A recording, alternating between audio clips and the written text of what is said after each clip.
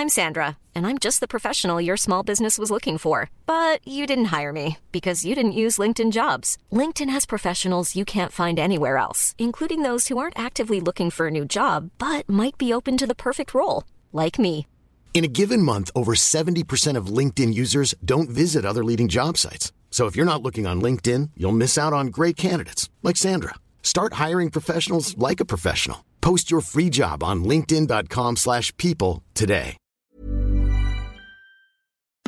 It's that time of the week again. The Rugby League rant, fifth and last. Put on your headgear, chuck in your mouthguard and get ready for an hour of nothing but NRL talk.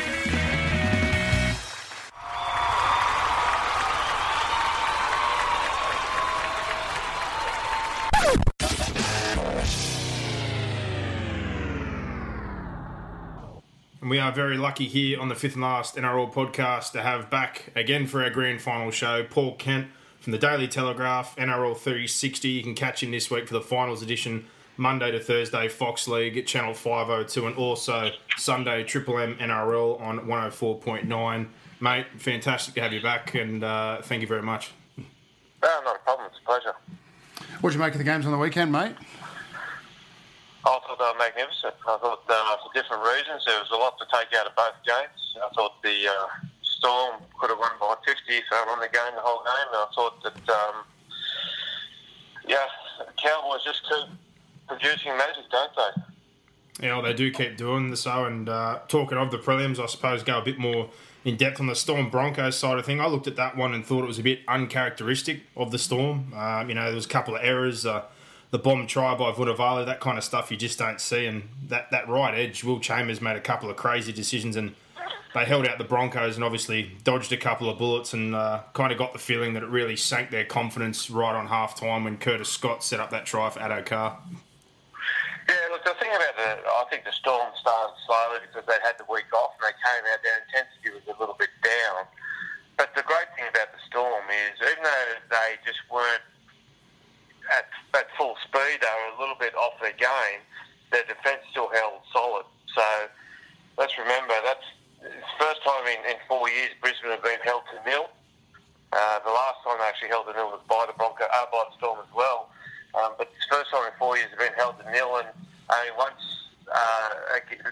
another time this season where they held to less than 10 points, or 10 points and less when they played the Bulldogs in round 3. So it was an extraordinary defensive performance from Melbourne, and even though their attack wasn't clicking, their defence held them in the game. And you're spot on. The moment they scored that try before half-time, it was almost like the air went out of the Broncos. Their shoulders physically slumped. They'd given everything they could to try and get out of the line, and not only with so much possession in their favour, couldn't score, but actually went into half-time trailing 8-0. So from that moment on, it was always Melbourne's game to win, and once their attack clicked into gear, off they went.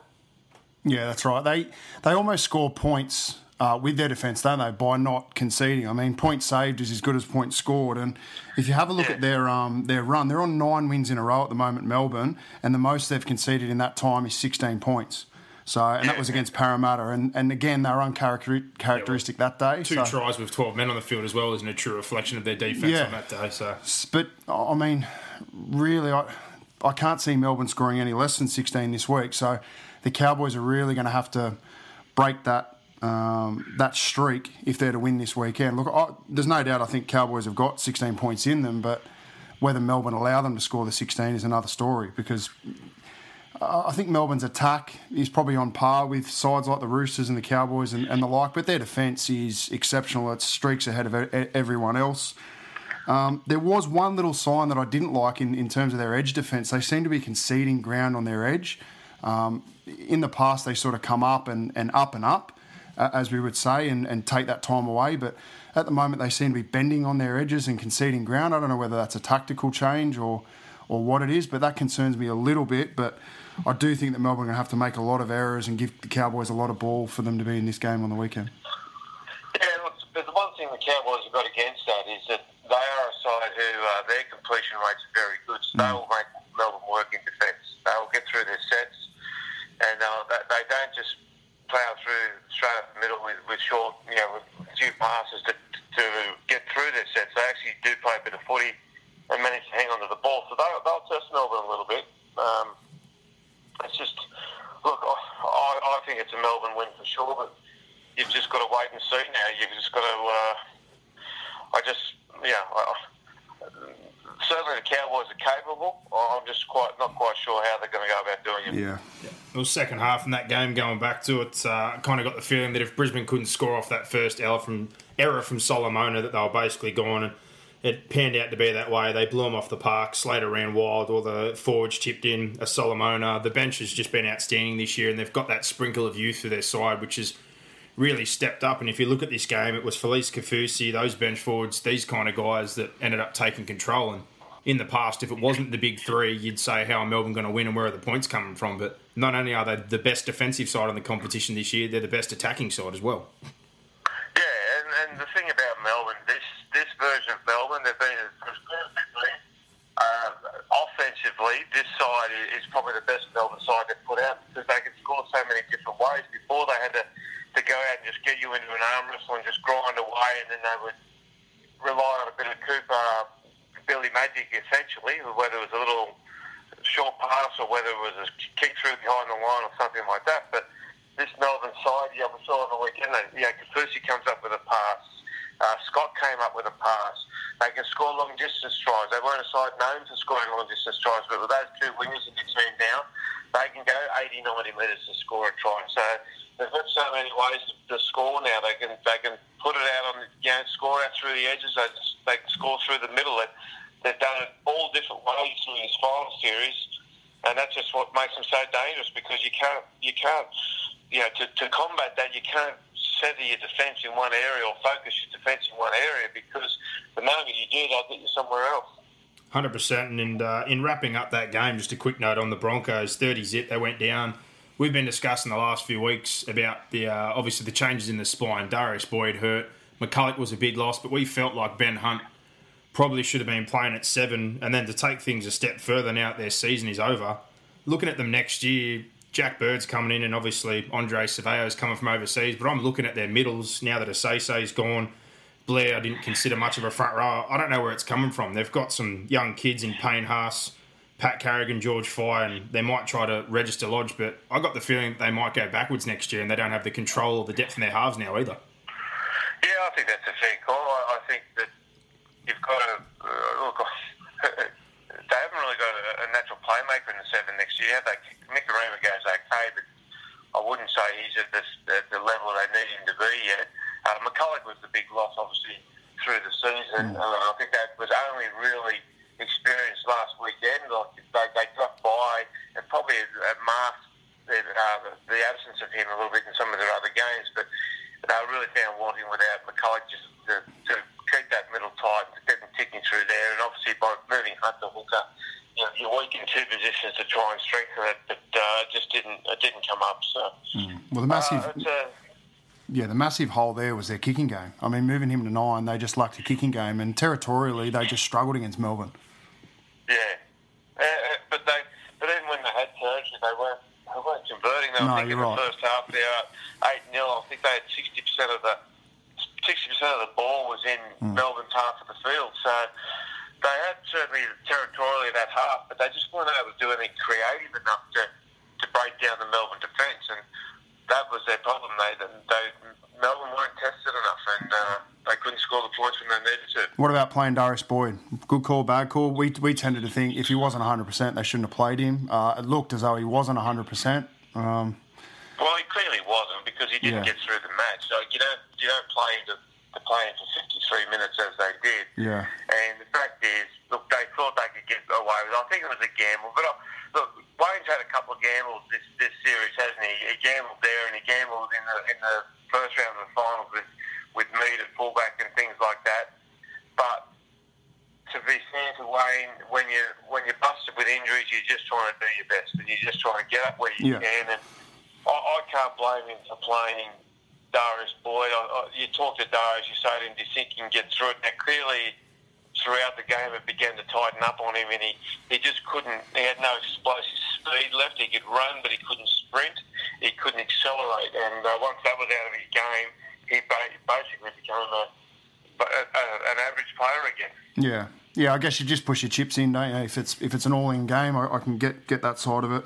We'll move on to the other game, the Roosters-Cowboys game. Probably one that the Roosters, particularly when Ferguson went over to score, when Justin O'Neill made that error, I thought, well, it'll be very tough for the Roosters to lose this game, but they did. It's probably been characteristic of the Roosters this year, not finishing off games and not being able to put 80 minutes together, but I mean, the Cowboys, they completed, they didn't make a lot of errors, and they kept themselves in the game, and they were good enough to win it.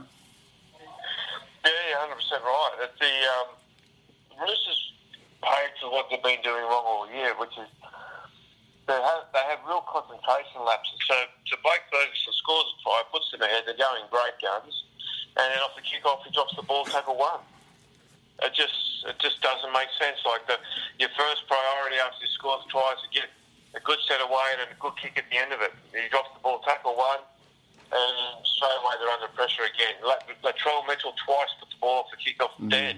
Like he's got 350 square metres of turf he can find, and he can't find it. So they are just rudimentary mistakes that you cannot make it at that level of the game. And the Roosters have been making mistakes like that all season long. Trent Robinson tried to get it out of their game. He spoke about it to the players. I think it came to a point where I think he realised he was not going to get it out of their game. So what he did was try to change the narrative a little bit to make it appear as if, look, we don't put together full 80 minutes, but we don't need to because we can still win the big moments, is what he said. And if you win enough big moments, then you win the game. But ultimately, that came back to bite them on the weekend. They won a few big moments, but not enough. And in the moments when they weren't winning them, the Cowboys were beating them down. Well, it really does sum up their season, does it? We've said every single week you get 15 minutes here, like that Tigers game, then they almost blow it. The Melbourne game, probably the closest to their most complete performance, and they gave away a 7-tackle set at the most critical time. But you can't complete like they did the other night at 68%. They lost the penalty count again, 13 errors to 5. They conceded 5 dropouts and just critical errors. 2 kickoff penalties, 2 errors after they scored points, 2 first tackle errors. It's just absolute insanity. Suicide. Rugby league suicide. It's more crazy to think, we've said it all year, you've been waiting for them to click because they won 12 games by less than 6. They still finished second and they're absolutely a stacked side. But it's almost mind-numbing to think they got as far as they did, conceding so many errors and penalties. Yeah, it is. And that just speaks to the talent that's within the side, that they're able to go out and when they are firing, they can really score some points. So that's essentially where it's at. But you're spot on. It's just they paid the price for something they had all through to try and get right, that they recognised they needed to get right, yet were unable to do so. Well, another thing you've got to question as well, and I wasn't a big fan of it the last few weeks, was the edge defence. He had Orbison and Madison playing those edges, and I think that was a downfall, not only defensively, but in attack. You've seen a couple of times Madison get stuck with the ball when he had the man outside him in Latrell, and just carrying Tupou on the bench. There was a lot of tactics there, what I find a bit odd from Trent Robinson, who we both look at as one of the best coaches in the competition, but I think he's made a bit of a furphy there, and maybe Joseph Manu or someone should have been in the side ahead of him. But you watched Joseph Manu play last night, and he was exceptional. And Tupou was clearly busted. And so if you're only going to play him for 10 minutes at the end of the game, it just doesn't make sense to me. Yeah, I thought they could have used Evans or another middle, or at least, Lindsay Collins will probably come into the forward rotation next year from Wyong. So really confused that they rolled with Tupou on the bench and, Watson as well. I thought that left them a bit vulnerable. Yeah, I can't understand that either. The thing about the Roosters is they talk tough all week, but they didn't go out and they didn't pick a team that was probably their toughest team. They left tougher players out of the side now, starting lineup, and they didn't go out and play tough. They spoke about Taumalolo and they're going to go out and do this and do that, and in the end it just didn't come to fruition, which is a concern. And it's interesting, Trent Robinson only a few weeks back said we don't talk enough X's and O's in the game, we don't talk tactics, we talk too much of the other stuff. I think this might be a week where he's quite happy we don't have that conversation. Yeah, exactly right. Looking at this one, I think another thing that stands out from this game, Cowboys obviously got the hard run in. They've had to play the Broncos, the Roosters, they played the Sharks, Panthers, Storm. They lost a lot of those games, but I kept saying that, compared to some of these teams that were going to finish 8th, I would have rather see them. I felt they deserved it, even though nobody really deserves to make finals. But the last 3 weeks, they've just tightened their belt up. They've completed well. They don't take any chances coming out of their own end. And Michael Morgan, I know a lot of people are surprised by the explosion and the sudden way he's been playing his football. But really, when you think about it, with Jonathan Thurston there, he's always kind of had a role and he hasn't been able to take full control of the side. But dear God, you'd have to say, from what you've seen the last 10 or 12 weeks since he's been in control, he'd almost be the premier half in the competition right now. Oh, 100%. Yeah, he's going very well. And they're a side. Paul Green, I think we ignored it a little while speaking about it, but they're a side who, despite the fact they didn't, I think they won one from their last 6 or something like that, coming to finals, which was hardly, it's not going to make your knees weak when you see that, but they're playing really good sides. They're playing top 8 sides in all those contests. They were a little bit busted with injuries. I think they still are busted with injuries, to be truthful. But throughout that, Green was saying to his guys, and he was finding points in the game where he was saying, look, guys, if we make this pass here, we score, we win the game. If we don't miss this tackle here, we win the game. It was finding incidents like that throughout the game where if they'd just been a little bit smarter or a little bit more aware of their surroundings at the time, they would have been able to convert opportunities into points and therefore a very, very strong chance of turning the result around. So while they were losing, they weren't losing like they were just out-talented or outplayed. They were losing because they were putting themselves in against better fancy sides, to be truthful, and they were nearly winning, but just for a few opportunities here and there, they lost the game. Now, Green had them with that mindset coming into the final. So all he was saying to the guys is, look, if we just make the right choice today, we win the game. And that's what they've done all the way through. They got Cronulla, Parramatta, and now the Roosters. By just going out playing tough, when the opportunities were there, they've turned them into points. And I think it's been a tremendous coaching performance from Paul Green to get them to this point. Obviously, everyone agrees now, but the way he's done it, it's been very deliberate. It's not like that without his help, they've gone out and just suddenly found a vein of form. He's been coaching for this result for some weeks now, and he's getting the dividends as we speak. Yeah, he is. He's adapted their style to their injuries, absolutely. And if their finals average, they're 85% completions and only 8 errors. So that's not something that you would normally associate with the Cowboys because they've got that flamboyant style when they've got Thurston and those guys in there. But to take them out and then to still achieve the result that is achieved is nothing short of outstanding. And to me, they've got the form half in Michael Morgan. They've got the form forward in Jason Taumalolo. But the question this week's probably going to be, is Matt Scott going to play? Now, they sort of named him last week and no one really expected him to play. But I guess this week it seems a little bit more realistic that he may play. What's your take on it? I'd probably lean to you stick with the 17 that got you there. They've got the momentum, but I mean he's an Origin international outstanding player, but he hasn't played since round 2. Yeah, that's true. Look, I've played playing. Yeah. I know it's a risk, but look, it depends which way you want to go. Some people say, why would you risk him now? You let him sit down. He's just going to get another 6 months in to work on his knee, and he comes back fully fit, and that's great. But he comes back next year. Why are you bringing him back? Why are you playing him next year? You're playing because you want to win a grand final. Yeah, and you're there. And this week you're there. Yeah. So this week you've got him in the grand final, and you don't need to get many minutes out of him. The concern last week was not whether he could get through a 10 or 15-minute spell. The concern was if they lost someone like Cohen Hess, who they weren't sure about early in the match, and Scott was on the bench, then he'd have to go out and play maybe 50 or 60 minutes. And the two concerns, one, they didn't think he had the match fitness to get through that. But two, they didn't want to put him in a situation where he was forced to do that because, as you know, when you get fatigued, your body gets a little bit loose. Yeah. And they were afraid that under fatigue, the cruise ship might go again.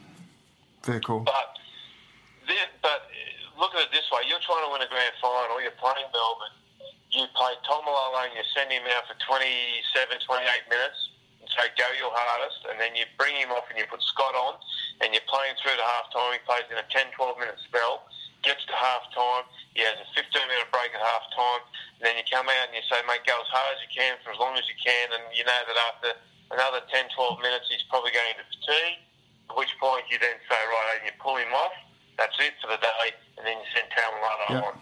Now, if you can get through that, I think that's a real boost for your side in a grand final. And I get the whole loyalty to the squad that got you there, but there's no doubt within that team, very much a team-first culture.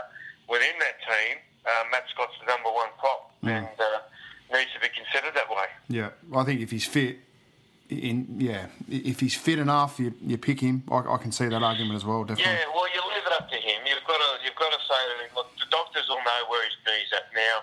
There was talk last week that he was probably rushing to get back for last week, and he might have to wait another week. But Green didn't name him for the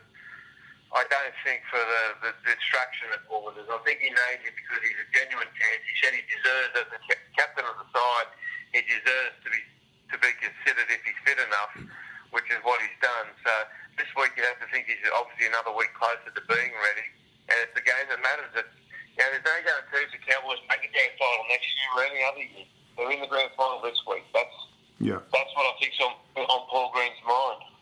Yeah, 100%. Well, moving on to that main game, obviously, I think the best thing to come out of this for me is the storylines. I don't think we could have got a better run, and call me delusional or not, I think this finals run, even though the run-in wasn't as dramatic as Parramatta in 09, I'm more excited for this, and I think this is almost a bigger feat by the Cowboys, considering they've had $2 million sitting on the sideline than, say, the Hayne they've run. got arguably the best player in the game sitting on the sideline. Exactly at least the top three player. A few people called me nuts the other day, but I'm honestly been just blown away the last few weeks that they've got to this point, missing those players, the way they've evolved in such a short period of time. Obviously, you can't call it a fairy tale like you were talking about yesterday unless they end up winning it, but I find this run to the grand final more insane to me than the Parramatta one in 09. It has been, yeah, it's been great. And that's come from nowhere. Let's remember, they missed the finals, and St. George Illawarra not winning against Canterbury, they don't even make the finals. But they've found another level once they got there, and they've gone all the way through. But as I said, until they win the grand final, you can't talk about it in terms of one of the great rugby league stories, because they really have to win the grand final. I can go back in other years where teams have made great runs and fallen. But for example, Parramatta in 09. Parramatta in 09, we remember it for Jared Haynes' form. We don't remember it for anything else. But if they'd won the grand final, it would still be celebrated today as one of the great runs in finals history. But the fact they didn't means we don't, and that's what will happen this week with the Cowboys. They have to win, otherwise it's just been a very good year. Yeah, this time next week it'll be forgotten. Yeah, exactly. Yeah. And it'll be Melbourne's fairy tale. It'll be the farewell of Cooper Cronk. It'll be what happens now with Billy Slater. It'll be the last of the big three playing together. Those three players. So that's how this grand final will be remembered if the Cowboys don't win it. Yeah, and I think that's the big storyline. Obviously, on the other side, does Cronk play on? I don't think he will. If they win, they'll retire. And Slater, 299 games and winning the premiership, I kind of get the feeling he would want the 300. But after all he's been through, to make it to this point and keep playing this year, I'm not 100% sure if he will push on if they do win the grand final. I don't think he's going to play another whole season just for one game. If they win the grand final, I think that may be enough to maybe quell things. But and then he'll get the World Cup as well. Like it's a nice way to go out. If he won Origin, won a premiership, and then won a World Cup, like not many people get to go out like that.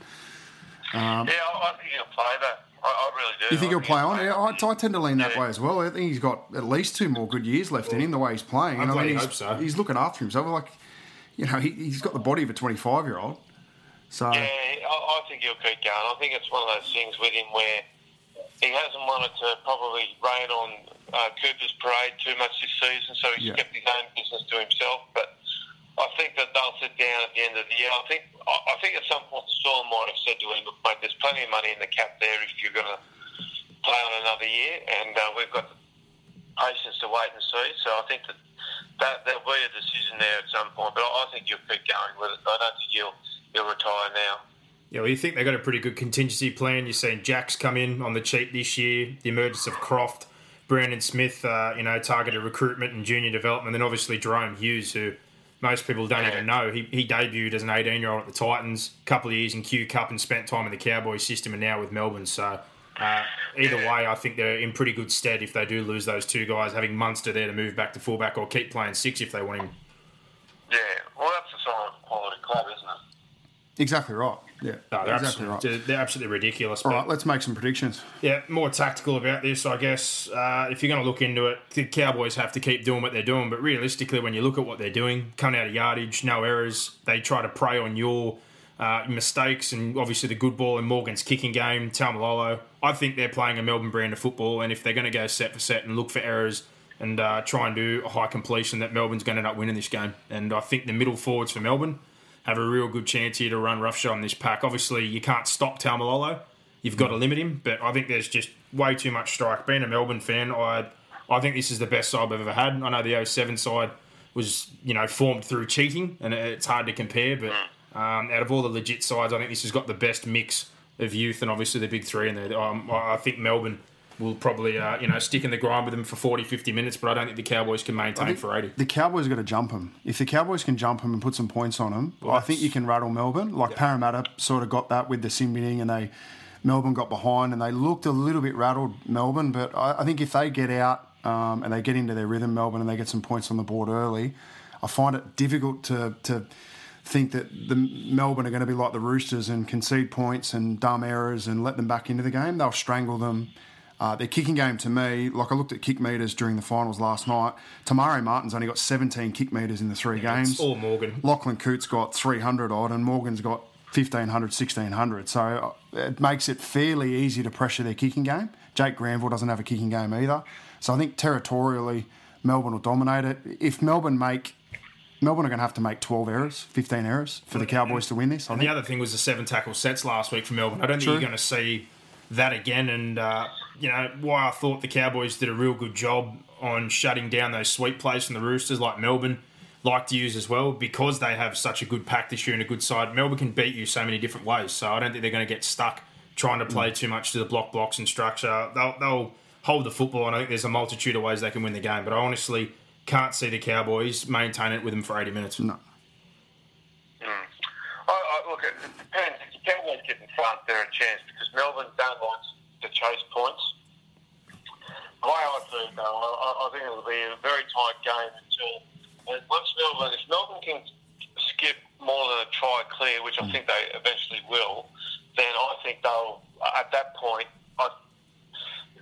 psychologically, I think the dream will end for the Cowboys, that they'll be like, okay, they've got us now. And when that happens, generally there's a bit of a drop-off and a couple more tries go. So I wouldn't be surprised if we see a fairly wide score margin this weekend, only because I think that they're on such an emotional ride, the Cowboys, that once the game appears out of reach, part of you sort of starts to say, well, we've given it a good shot, but that's where we are now, and that's where it'll end. So I think from that point of view, I give Melbourne, I think it'll be nice and tight for a long period of game, but I think once the points start to come, they'll really begin to come.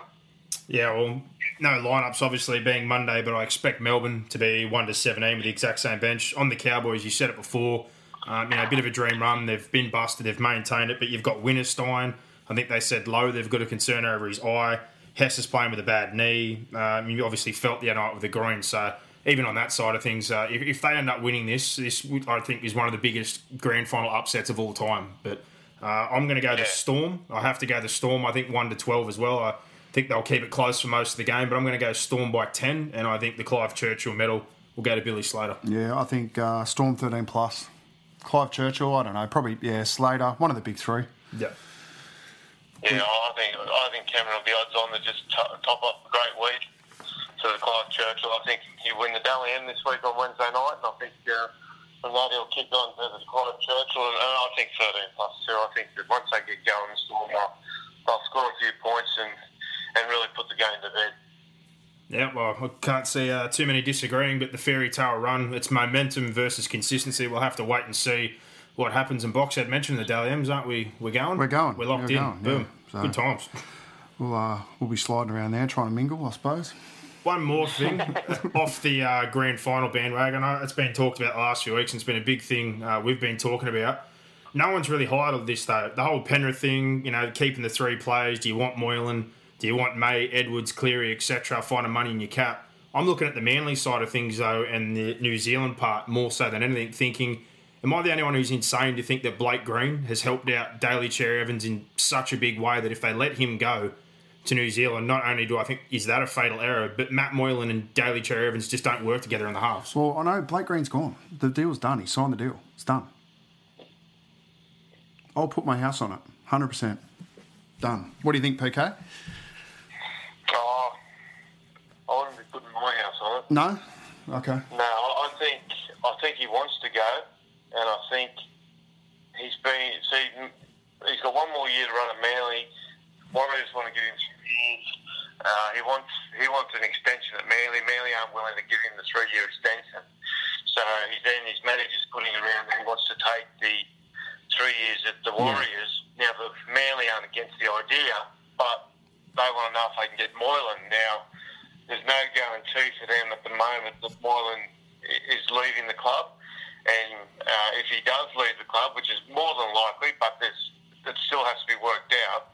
But if he does leave the club, then they'll be certainly interested. So will West Tigers be interested. So there's no guarantee that.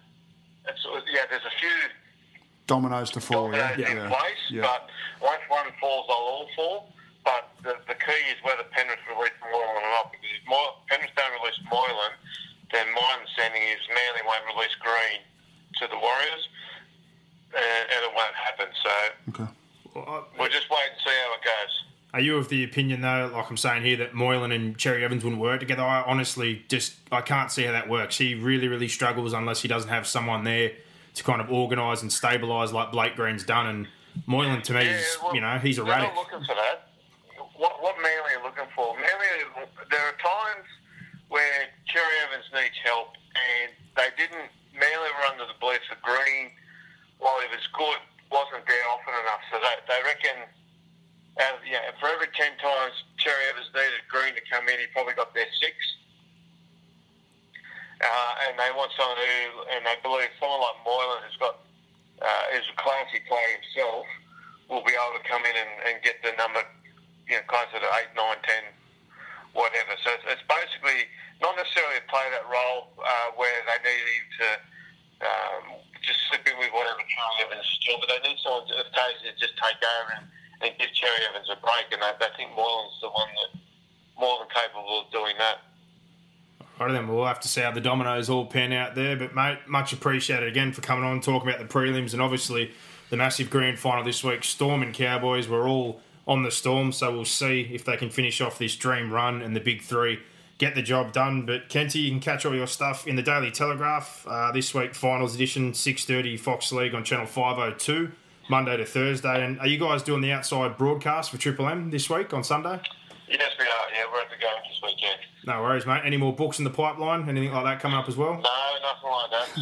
Just keep it quiet at the moment. Just trying to get through the season, and then we'll see what happens after that. Yeah. Mate, much appreciated coming on the show. We love your work, and I'm sure us and many others out there definitely respect the fact that you're willing to tackle all the issues and not sugarcoat things like a lot of people in rugby league. So we appreciate your time again. Pleasure. Not a problem at all.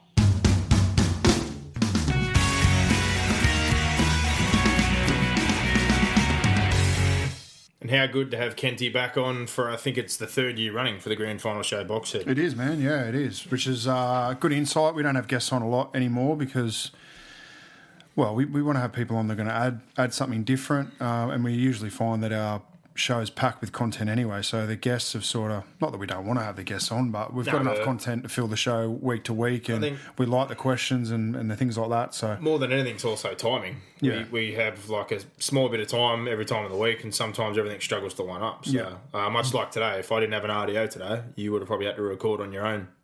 With Kenty. So that worked out good. But moving on through this show, we'll probably brush over those 2 games in the grand final a little bit more. We'll talk about all the lower grade grand finals, which are obviously going to roll into grand final day. But starting off now with our set of 6, and also finishing the show with fan questions and Mr. Gossip and his predictions. Set of 6, tackle 1, we'll punch through these pretty quickly.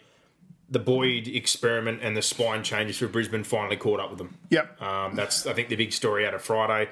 Obviously, they couldn't throw a whole lot in attack. The 2 halves, Nicarima and Milford, I don't think one is really a dominant 7. Boyd shouldn't have played, let's be honest. They would have been better off with Mead just bringing the ball back 100 miles an hour. And Ben Hunt should have been playing 7, as far as I'm concerned. Yeah. There's a lot of ways. We said that last week. Look, even with those changes, I don't think they win. No, that's my concern moving forward. But I mentioned we the said it middles. when McCulloch was out for the year. That was probably their chances done. Well, and you throw McCulloch into that game, and it's a different story. He's a good player. Yeah, he is. Tackle 2. I just wanted to highlight, and again, everybody out there, especially our old mate Sharkmeister, who hates the fact that I like Melbourne. Cronk's class after the game. They wanted to make him the centre of everything. They wanted to cheer him off the field. They tried to put him in front of it. He refused to do so. He got Tohu, he got McLean and their kids and let them walk off first. He wouldn't let them cheer him off. He made it about everybody, not himself. So, I think it just sums up the bloke. He's a good bloke. There's no doubt about it. No argument here, man. I think he's going to retire regardless of the result, unfortunately, but we'll see what happens there. Tackle 3, Sydney, we spoke about this again a little bit with Kenny, but they just fell flat, didn't they? Errors, ill discipline. We waited all year for the 80 minutes, and I think... Well, they never got there, did they? For one of the first times, I'm going to question Trent Robinson as a coach. I know a lot of people whinge about the edges. I didn't have a big problem with it during the year. I thought it was a patch-up, but I thought by the back end of the year, he would have got to the point where he realised that Orbison could at least defend an edge and Joey Manu needed to go on the other one, but didn't agree with Madison, Orbison on those edges. People call him for Latrell. He needs a big off-season and working on his defence at centre if he's going to play there, because he's very big liability defensively. Yeah. I think that and putting Tupou on the bench, etc., just a few things just caught up with him in that game as well. So, yeah. Yep. Yeah, I agree. Tackle 4, I think it's safe to say now. I had someone ask me the other day, telling me that Nathan Cleary was better than Michael Morgan, and I'm not going to lie, I just had to laugh. Ridiculous, yeah. All his attacking stats and how good he is for a young bloke, that's all well and good, but honestly, Morgan's achieved more as far as line breaks, try assists, tries, all that kind of stuff, almost in 8 weeks, I think, than Cleary has in a whole season. That's not a slight on the kid, but No. I'm more than happy to say right now that Michael Morgan has launched into a new stratosphere and is the premier half in the comp right now. Who would have thought he could get to this level? But if you said right now on current form, him, Cherry Evans, Widdop, any of the guys that are available, you're taking Michael Morgan hand over fist. Yeah, absolutely, yeah. The kicking game we never saw, all these things, and people question it, but you've got to remember, again, he plays with JT. He plays a role. He hasn't been allowed to do any of these things. He's had arguably the best half ever next to him. Now that he's gone, he's been asked to do all these things, and he can do them and then some. He's bigger, he's more powerful, he's a better runner, he's edge defence on the weekend, the kicking, he ticks every box. Yep. If he ends up being their long-term 7, and this is the product you're going to see, look out. And even scarier from a New South Wales, Queensland point of view. Hate to bring that up, but if that's going to be in the halves with Munster and any of the other players, we're going to be in big trouble again for a long time. Yep, absolutely. Yeah, it is scary, man. Scary. But full credit to him because there was a lot of pressure on him and he's delivered. Yeah. He really has. Tackle 5, Scott, JT, people asking, we brushed a little bit over this as well. JT is no hope. Anyone that brought that up, you're kidding yourself. He had a full shoulder reconstruction, like he's not even back into contact or even lifting or doing anything properly yet. Yeah. The Scott thing we've brushed over. Would you play him or not? I can see Kenny's point of view, but I couldn't do it. I'd stick with the 17. Yeah, I don't know if he's okay to play. He's a target. Only really the medical staff are going to know, and I'd have to have a whole heap of confidence if I'm Paul Green that he can play at least 40 minutes in case of an injury to someone else, and you have to put him in that situation. Yeah. If not, I wouldn't feel confident doing it, and I tend to lean on, as I said in our conversation with Kenny, that I'd probably lean on sticking with the guys that have got you there. Yeah, I feel it'd be very, very ruthless on Jensen or someone who's been doing their job off the bench Jensen's as well. actually said publicly today that he's happy to give his spot up. Well, 100%. I appreciate his journey, which is another one of these storylines I talked about. There's so many for the Cowboys. Martin, Hess, Fenson, there's so many guys, and we'll touch on it a little bit later, but he's another one. He was a 20s player there. Got told he wasn't big enough, wasn't good enough, went into the Q Cup, busted his ass for a couple of years. Now he's back playing first grade for him. So, I wouldn't play either. And tackle 6 in the final one. The big 3, will they get the dream end? And then Cronk and Slater. I honestly think Cronk's done 100% regardless of the result. I do think they're going to get the dream end. Mm-hmm. But Billy, I'm not so sure of. Billy, it kind of irks me to think that he will retire if he just wins the comp and leaves. After all the work he's done, I know it could finish off the perfect way, but he doesn't. He seems more to me than Cronk, uncomfortable to go sit on his hands just yet. I think he would play until he breaks down again or until he just feels content. Yeah, I don't know. My gut says, and this is only my gut, that if they win, he'll retire. But I don't know, mate. I really don't know. Like, if I look at the way he's played and I look at his physical condition, I take into account the fact that he's missed sort of 2.5 years through injury. That part of it makes me think that he'll play again.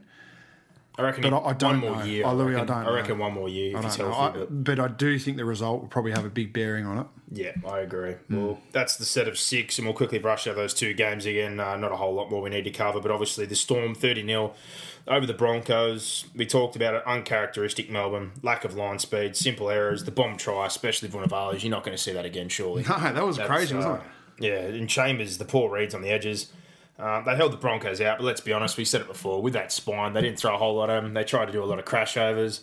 Moga got greedy, held the ball when he should have given it to Oates. Vunny made up for his drop by stripping Oates that second time.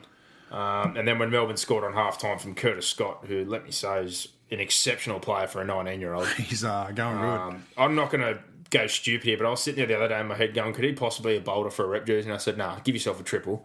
That's way too far, but I'm going to throw it out there. There's not many good centres anymore. He'll be playing. There's not. No, he'll be playing rep football in the next 12 months. Mm-hmm. Is he a New South Welshman? Please. Yeah, he's a Sharky boy. Thank you, God. I reckon within the next year or two, by 21, he'll be playing rep football. I'm happy to say that. But yeah, that try in halftime really hurt them. My neighbours heard all about it with you here. You were going off your brain first half. I wasn't very happy in the first half, was I? No. I was a little bit concerned at halftime, but I thought they'd settle and win. I think, look, the glaring factor in this, and you've already touched on it, was Brisbane's lack of ability to score points with all the possession they had. Yeah. That's where the game there was no scoreboard pressure at all. And then the second half, I don't want to go too much into Melbourne's attack, but when Nelson dropped the ball off the kickoff, you thought if they can score right here, Brisbane, again, we're going to get to a grind. But it'll be 8-6 and different sort of game. But they didn't score. It took Melbourne a little bit more time after that to break them down, but once they started rolling, Felice with that beautiful ball for Billy, Nelson obviously the easy crash over the middles got involved. We both felt that they went too sideways, Melbourne, before they laid a platform through the middle.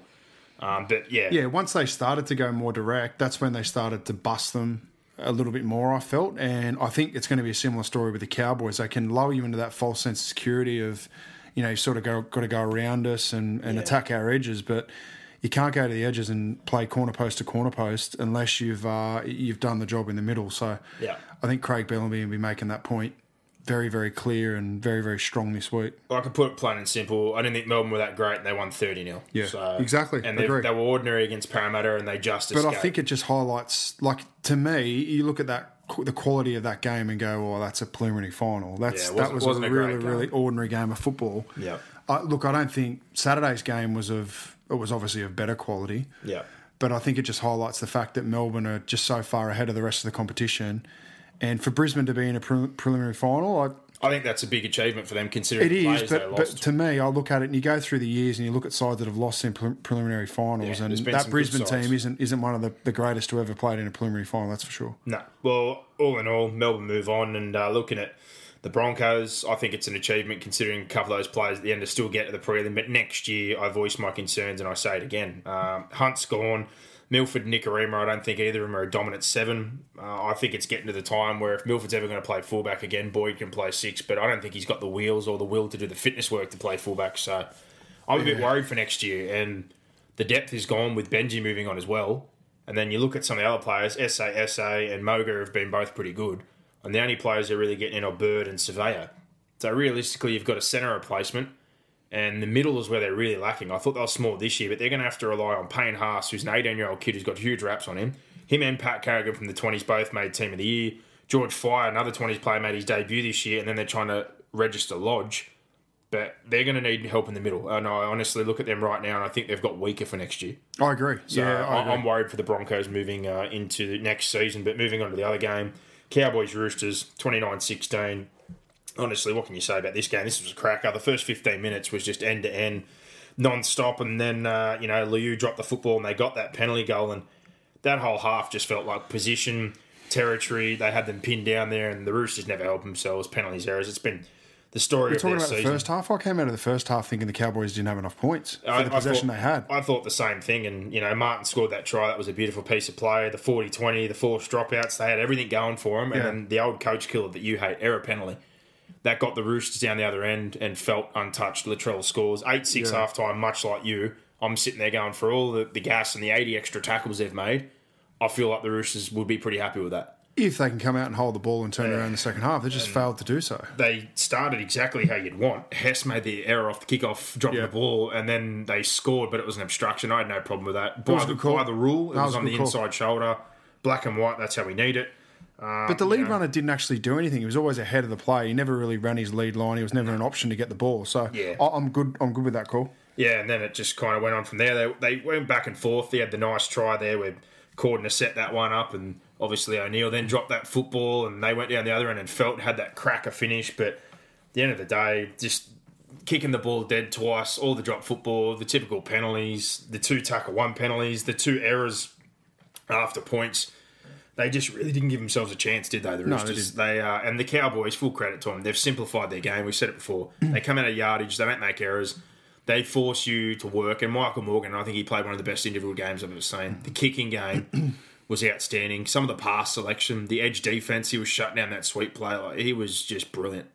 He ticked every box. Most talented side in the competition, the Roosters, but the most ill-disciplined side in the competition. Yeah, you couldn't have said it any better. And, I think it was nice as well. O'Neill's had a hard year. People dragged him in Origin. We weren't convinced that he should have been there or in that Australian squad. But after he dropped that ball, he made that shot. That was a good shot. That was a very good shot. But, yeah, there's just so many positives come out of this one for them. And the finish was really, really good. And, I'm lost for words kind of thinking they got there. I honestly think this is one of the best stories I've seen in finals in a long time. It is, yeah, but as I know they have to finish the job, said, but I still find this different to the Para one. That yeah, but you're not going to be happy to be there. And then Paul Green sort of said that afterwards as well. Like, we're not happy to be there. Like, within the 4 walls, we believe we can win, and that's what they're going to be going out there to do on the weekend. So I thought, again, but I think on reflection, in a month's time, regardless of the result on the weekend, they'll look back and go, man, it was whatever the result is, a massive overachievement. Yeah, and like I said, so many names like tomorrow, particularly considering that their fate was left in the Bulldogs' hands on the final game of the regular season. Insanity. But, Roosters, looking at them moving on to next year, you look at their losses, there's not a whole lot there. Like Watson, he's a good player, but they've got Radley, who's a utility type, and they've got other guys there. Guerra's moving on. That's not a bad James thing. James Tedesco comes in. Guerra gets replaced basically by either Orbison or they've got Madison, who's a good footballer. Madison's got to be the one. Evans on the bench rotation just gets replaced by Lindsay Collins or one of the guys in Cup who have had an outstanding year for Wyong. And then you've just mentioned as well, you're bringing in James Tedesco. So they should go to So they're going to be either as good or if not a little bit better. They should be better, and I think all their main losses have covered or easily. And Kieran Pearce with another off-season, the big thing is edge defence. We saw at the back end there, the scrappy defence. Manu was awesome in Cup, and they had the centre of the year who was also from their 20s team, Matty Ikuvalu. If you got 2 gun centres, play them. Yeah. Just work on their defence. So positives coming for them moving into the future. But moving on to this grand final preview, It's kind of hard to look too much into this because the Cowboys, you know what they're going to do. They're going to keep doing what's got them through this little process here in this dance. But I feel that style of play, if you're just going to go set for set and kick and try to play it out with Melbourne, they're going to enjoy that. Yeah, well, you're playing against the best side at it. That's the point. Yeah, and, you're not playing against a bad forward pack. Not saying that the Roosters didn't have a good forward pack. They are... You'd say failed. Napa and Ria Hargraves only made 80 metres between them. But Nelson, Bromwich, McLean, Felice Kafusi, all these guys, they've got plenty of weapons there to be able to put some damage on the middle. And if they can hurt the guys around Taumalolo, I don't think it's so much about... You can't stop Taumalolo. You can limit him and do a good job on him. But if they can get into Bolton, Jensen, get ripped into those other guys and hurt their sets... You got to win the play beforehand, before Taumalolo. If he gets on the back of a quick play of the ball... Yeah. He's going to be difficult to stop. Or if he's going to try and lay that one like he does first up, he's got to be on the ground and you got to kill that play. The other thing is he's got a pass in him as well, Taumalolo. So if you rush from marker, he can tip it inside, he can shift it outside. Well, he does on the block a lot too. Yeah. He gets right into the line as well. Look, I don't think you're going to be able to limit him. I think the more that Melbourne can pin the Cowboys into the corner through a kick, you're going to be able to get that line speed pressure just by knowing that there's only really one way they can come out. Yeah. And you can sort of try and slow them on play 1-2 and win that set. I think that'll sort of be the focus. And you've just got to try and spot Taumalolo up and know that when he's there, we've got to get off the line a little bit quicker and try and limit him. As you said, you're not going to stop him. You've got to try and limit him. And no.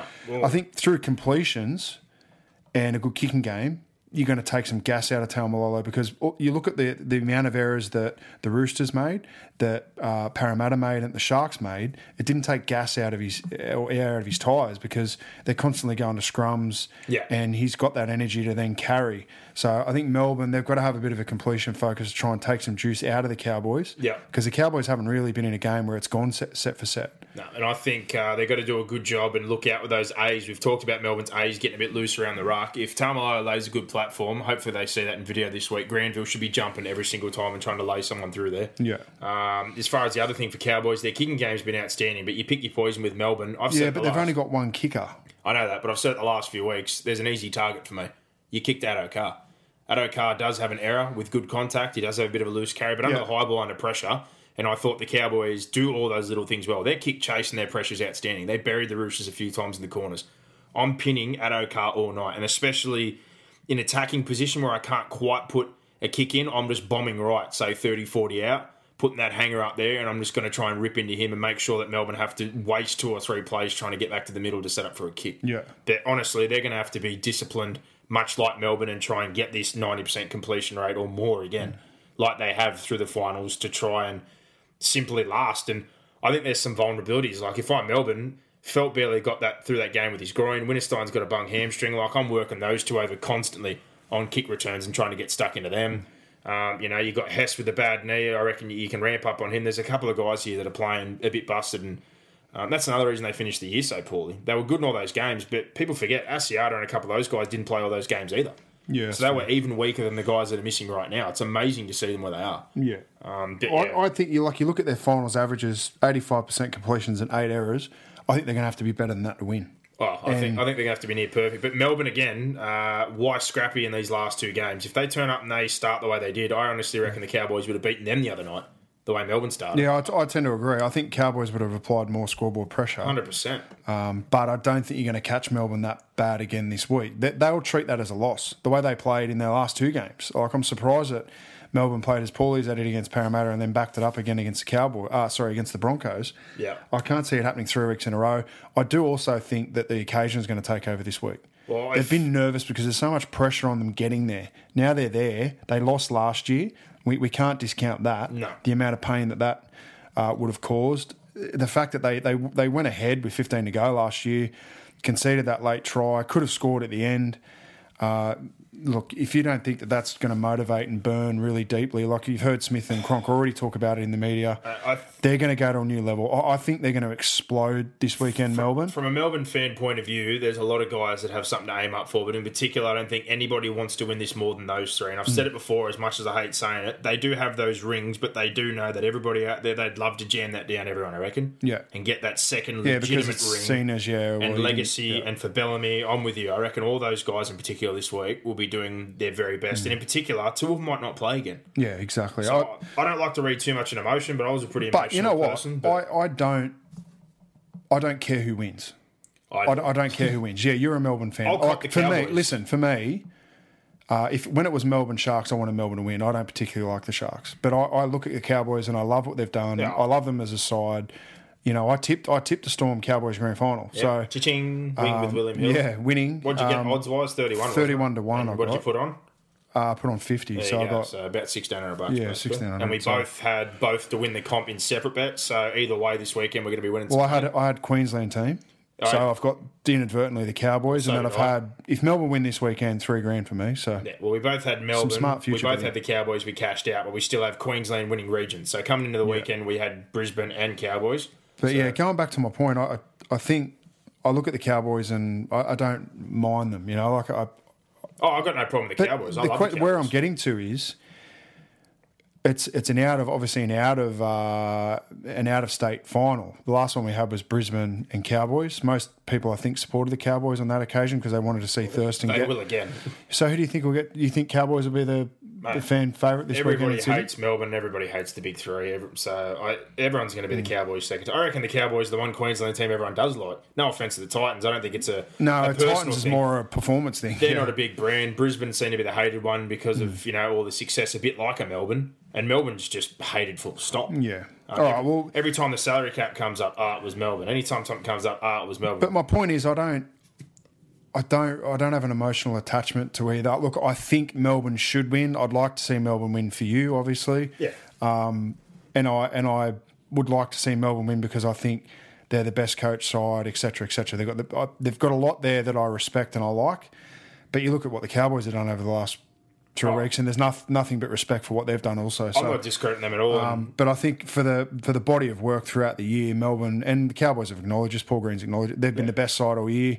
I think it's going to take a hell of a performance from the Cowboys to beat them.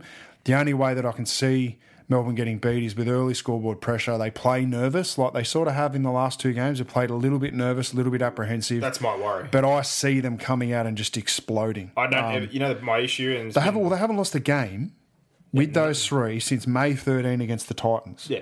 And that was an ugly game. Like it was 38-36. So through that 9-game winning streak, as we said with Kenny, they've only conceded, a high of 16 points. They've played twice this year. Melbourne beat them without their origin players, 23-22, and then they touched them up in round 22, 26-8 up at North Queensland. So it all points to a Melbourne win. Well, I'm putting it this way. They've still got injuries. They're carrying him in there. They've rode an emotional high. They've been outstanding, but... Well, who have Melbourne got out? Nobody. They've got Chase Blair and Matt Welch, who might have been on the bench, but I think we've got the better young Where are the talent. Storm ranked defensively? Number one. And we're number one. They're the fittest side. Everything points to Melbourne. They've got the best forward, but I think we've got the best forward pack. They've got the best half. I think we've got the better halves pairing. Yeah. We've got the better 9. We've got the better fullback. I think we've got the better edges, and I think we've got the better bench. So if you want to tick all those boxes in the coach, I respect what Green's done, but I think we've got the better coach. Agree. We're healthier. We're well rested, and we've played poor twice, and so much emotion. I'm with you. It should take over this weekend. Yeah, agreed. So that about sums up the grand final. We'll do our predictions again like we gave with Kenty, but we'll do how we usually do it. First try, score, all those things when we have gossip and the odds from WilliamHill.com. But to wrap us up, moving on from that one, you've got the prelims now, and we've obviously done the grand final preview. We'll review the lower grades and what you're going to be looking forward to this weekend. So I'm the under-20s, amazingly. I can't believe Manly... 8th place. Manly, to me, going into the finals, were cannon fodder. They looked ordinary. They were cannon I watched fodder. them a few times. I don't know what's happened, but the 9 had raps on him. Manisi, I think it's Fanu, and I've seen a little bit of him. He was the junior Kiwi 9, but Cade Cust, the half, I'd never seen him. I'd seen Tommy Wright. The 2 halves were great, in particular Cust. Yeah. And Hamoli Olaka'atu on the weekend was massive. And apparently, he was good. 4 of them and Tavita Funa were in a car crash before the game. So they got rear-ended on the M5, and they turned up and they laid an absolute smackdown. Wow. On the old Dragons. And I thought the Dragons, like watching what they did to Penrith, but I thought they were just bullied Penrith. They were physically dominant. They played an NRL style of footy, and then on the weekend I was like, where was that? I'm confused though. There was 1 or 2 guys missing, and I'm not going to go specific names because I only saw half of it. But the other thing that got me out of whack was Jackson Willis, their dominant half, was started off the bench. I know. Why? I didn't get and that he started either. Sailor. Yeah. But even that summed up the game. There was a few opportunities they missed, and Sailor threw a perfect ball for the centre Jackson Ford, who dropped one over the line. I kind of looked there and said, you guys are in trouble. Yeah. Cade Cuss was outstanding, but they move on 34-18, 8th place. They're going to be playing, though, the Eels. And the Eels have got a really, really good young side. They're loaded. Greg Lilasau, another one the Titans let go. I have no idea why. Team of the year. Don't remind me. Raymond Stone, the lock, come back from Cup after playing all year with Dargan. And when they lost Dargan, don't worry, they've got a 17-year-old halfback, Dylan Brown, comes in, fills in, week 3 of the finals. No worries, because I scored a hat-trick in the SG Ball Grand Final, and I'm just going to slot into this game and dominate. I was blown away, and I tell you what, Para fans, you got a player on your hands, eh? He's good. Troy Dargan's good. Stone, a lot of these guys in their side, but for a 17-year-old to step in and play the way he did at 7, he could play SG Ball next year again, let alone 20s. That's ridiculous. Yeah. Yeah, he can play. But you know what I also love? I love their 9 rotation. They got that big Denzel Tanisi who plays prop instead. He's massive. And Reid Mahoney comes on and plays 9, this kid. And he got their player of the year from the coach. Like, they're a loaded side. And all those 18-year-olds that played in that Harold Matts Grand Final before, the Akafalau twins, I like the back rower. I think it's Faienga. Kafusi Oregon played 18s this year. That is a very young, talented group. Oregon Kafusi, yeah, he's...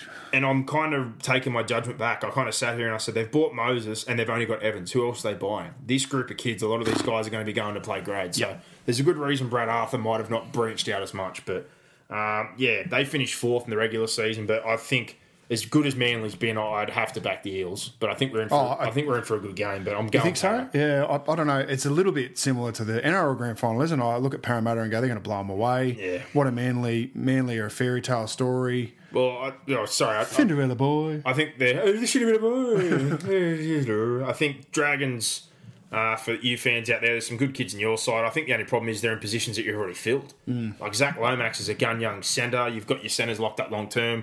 Willis, you've spent $1 million on your halves. I think Saylor's best chance at playing grade, and I think he's better at fullback anyway. That's the best spot for him in my eyes. But you got some good kids there. Reece Robson, the 9, he was in the the under 20s, and again, that's the spot you've got filled. That's your only problem. I think you could do with.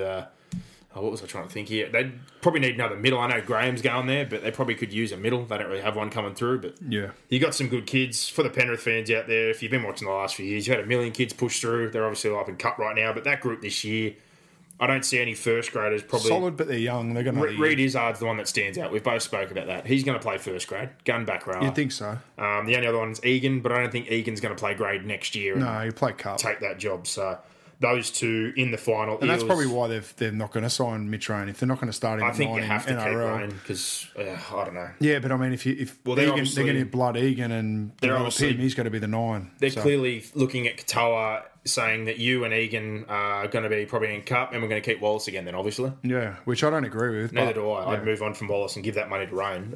But that's their decision. But Queensland Cup, New South Wales Cup. Queensland Cup, the dream, it happened. The PNG Hunters, they won the comp. They were down 10-0 after 7 minutes, and it was an absolute nail-biter from all accounts. But at the death there, their halfback... Well, I should say that we didn't get to watch it because the live stream failed and they advertised it as the wrong day. I mean, wow. Yeah, so and I was also commentating the New South Wales Grand Finals at the same time, so... Yeah.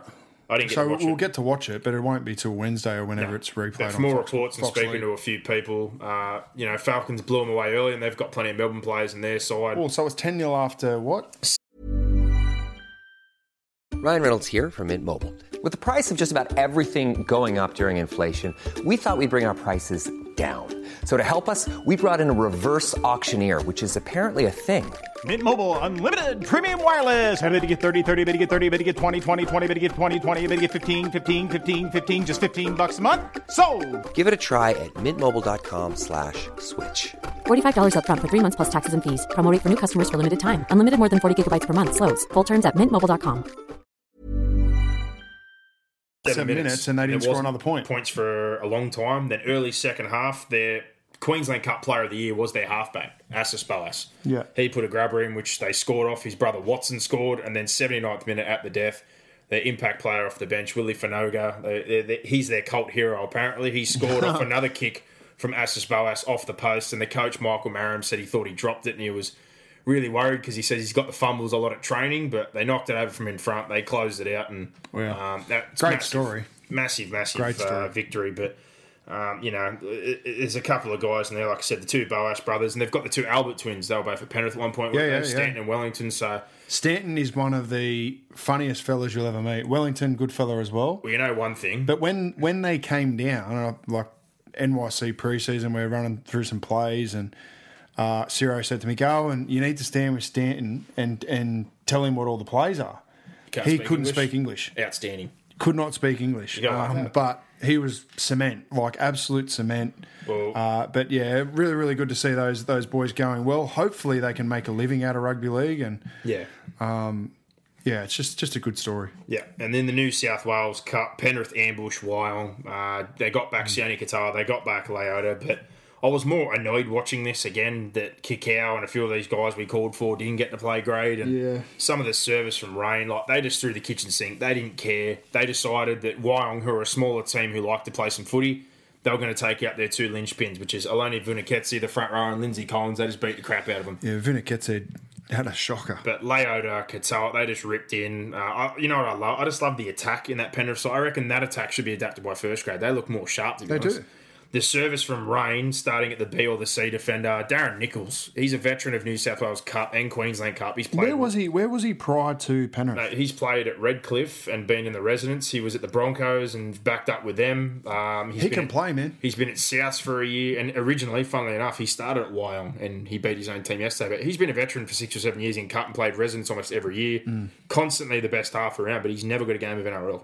He's never played NRL. He got man of the match, but he's never played NRL. He's been with Penrith, Souths, Broncos. He's never got a game. Yeah, crazy. So, good footballer, but overall, like They could do worse by throwing him in and having a look at him next year. I think the only problem is he's a bit older. I'm not saying that's a downfall, but Look at someone like Blake Green. He came. I said the other day, for all the Penrith fans that disagree, if Moylan's going and you're keeping May and you've got Luai, who's a great 6 as well, you got to keep Nichols. Like you can have a really good call, 4 or 5. You got Cleary, who's your key. You've got May and Luai to work on as your 6, but I'm keeping Nichols around. And if you get someone in Origin, you get an injury, Nichols is just a solid player. He's very Cleary-esque in the way he kicks and controls things. Yeah. But I just like him as a footballer. And all the young blokes, like I said, I thought Jed Cartwright's young bloke was good as well. Luai was good. Corey Waddell off the bench. They're just a loaded team, but he's going to be a footballer, Corey. Yeah, Wyong, you got a lot to look forward to. Roosters fans, Ikavalu, didn't play in that game. He was centre of the year. He's 20s eligible. Joseph Manu was a standout, and Lindsay Collins, I think, will be taking Evans' spot in that forward rotation. But they were disappointing, man. Yeah, they got dominated. That's simple as that. I think they got bashed. So, looking at those two games, you've got the Eels, but Queensland Cup, I'm going to be backing the New South Wales side here in Penrith. I think they'll beat the Hunters at the grand final. Yeah, I've got no idea. Not until I watch PNG play. Villiers but I'd imagine that Penrith aren't going to bully PNG. No, and I was just going to say, if you want to see some shots, the way Penrith played last night and how ramped up they were against PNG, who are just all about that, this is going to be a physical game. Yeah, I'm looking forward to the Cup game, but that sums up the NRL, the 20s, and the Queensland New South Wales Cup finals and the games we've got to look forward to.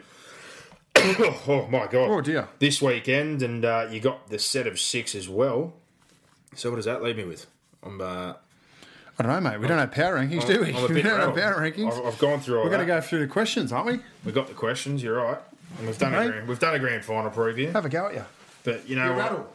Before we move on to the questions, the storylines out of this, and I was going to bring this up earlier, but we didn't have a lot of time with Kenny. I don't think you could have better. Let's put it that way.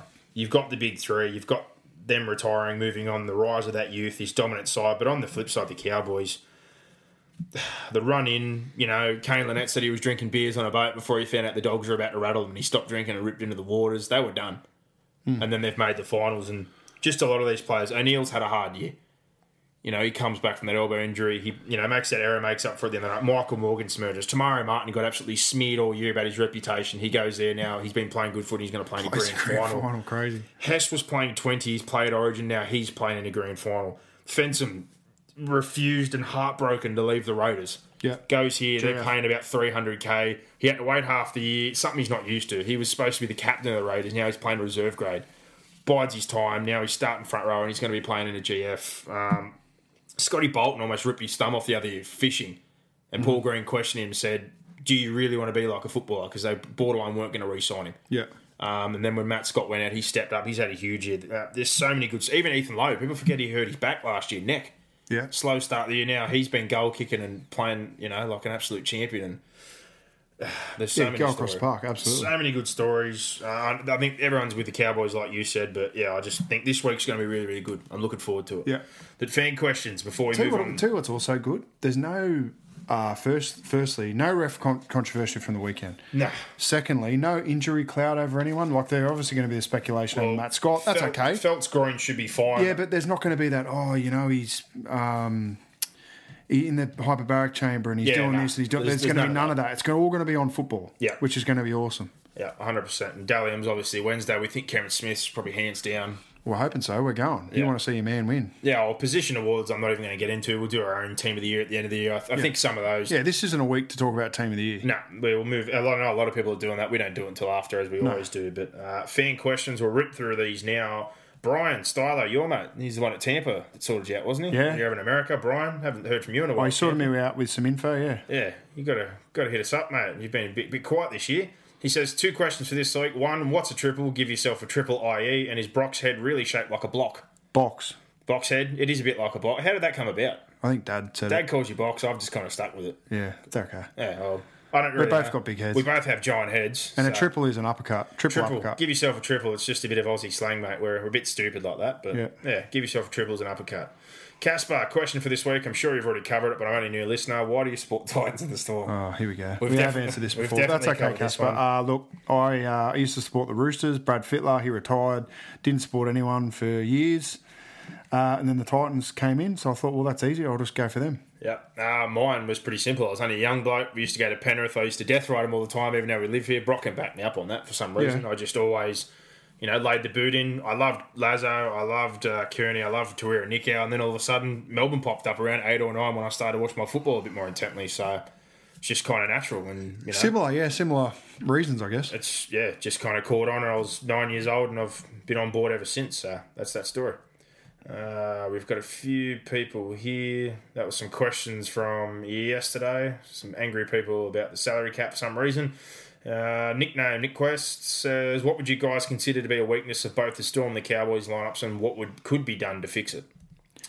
Well, the Cowboys' weakness, I'd guess, Edge is defence. No, I don't think their edges are too bad. I think their big thing is just some guys playing a bit busted. And the bench. I think the bench is a bit of a weakness, but you look at these guys, if you stop some of those forwards, Winterstein felt with the groin, I'd be kicking them and putting a lot of pressure on them. Bung hamstring, bung groin.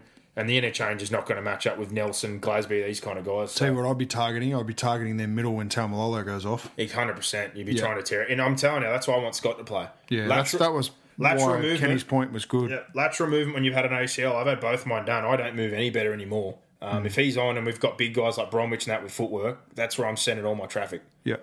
Melbourne's weakness, I think Melbourne's their own worst enemy. If anything. They can't chase points. No, they don't chase points. Need to jump them. And, they're their own worst enemy. They can Brock said play a bit rattled. A few times they can get a bit loose around their A's and around the ruck, so you can get him behind there. And the only other thing, I'd be bombing at O'Car and pressuring him, like I said, similar deal. Yeah. Lolo Goat Forward says, how Jason Taumalolo is the greatest ever forward to play the game. I think he meant is the greatest ever forward, yep. His final series statistics are dead set unbelievable. Mate, his whole series season has been unbelievable. And he won the Dally M last year. It's been as good. It's just that it hasn't stood out with the flashier stuff. It's just been all the dirt work and just the fact he's an absolute animal. Yep. So he's definitely earning his cash. Yep. Emmanuel Arian says, your opinion on Mitchell Pearce. He's surrounded by good players, but often fails in big matches. Well, his kicking game on the weekend was disgusting. That persistent bomb, it's a tactic. It's a Roosters tactic. I blame, they were doing it last night. New South Wales Cup, I blame Pearce for persisting with it, but I also blame Robinson. It's obviously a tactic. I don't get it. Look, the rest of his game, it was okay. He laid on that nice pass for, I think it was Cordner, wasn't it, that went through and scored. Yeah, look. Can't defend him a whole lot. I'm wavering a little bit on him, I've got to be honest. But again, like I was over a mate's place on Saturday night, and I said, look, he was sort of saying, he stuffs up in Origin. I said, well, who do you pick? And he didn't have the answer. So... now I guess the logical progression is Nathan Cleary. Too young, can't do it to him yet. But then that's the thing. You don't want to bust the kid. So unless there's someone jumping out of the ground to take his position, he's probably the best we've got at the moment. So yeah. But it wasn't good enough to win on the weekend. Zach Maitland says, pick your grand finalists and your 2018 bottom two. For me, it's Roosters, Cowboys, Titans and Tigers. Well, I think you've pretty much read the story there. Roosters are going to have near the same side, add Tedesco, so they have to be near a favourite. And the Cowboys have gone to this level without Thurston, without Scott, and they're getting McLean. So they're your two favourites easily, Zach. I think we both agree with that. Well, what about the Storm? The Storm? Well, if you tell me... They've shown that they can be just as good with those guys that come in. Yeah, but over 26 rounds? I don't know. That's the difference. I think the Storm... I think it's early. We're preempting it. I get that, but if you wanted to ask me right now before we do... I don't think the Tigers and the Titans will be the bottom two. I think the Warriors will be in the bottom. I don't know. I think I don't think the Bulldogs are going to be overly great either.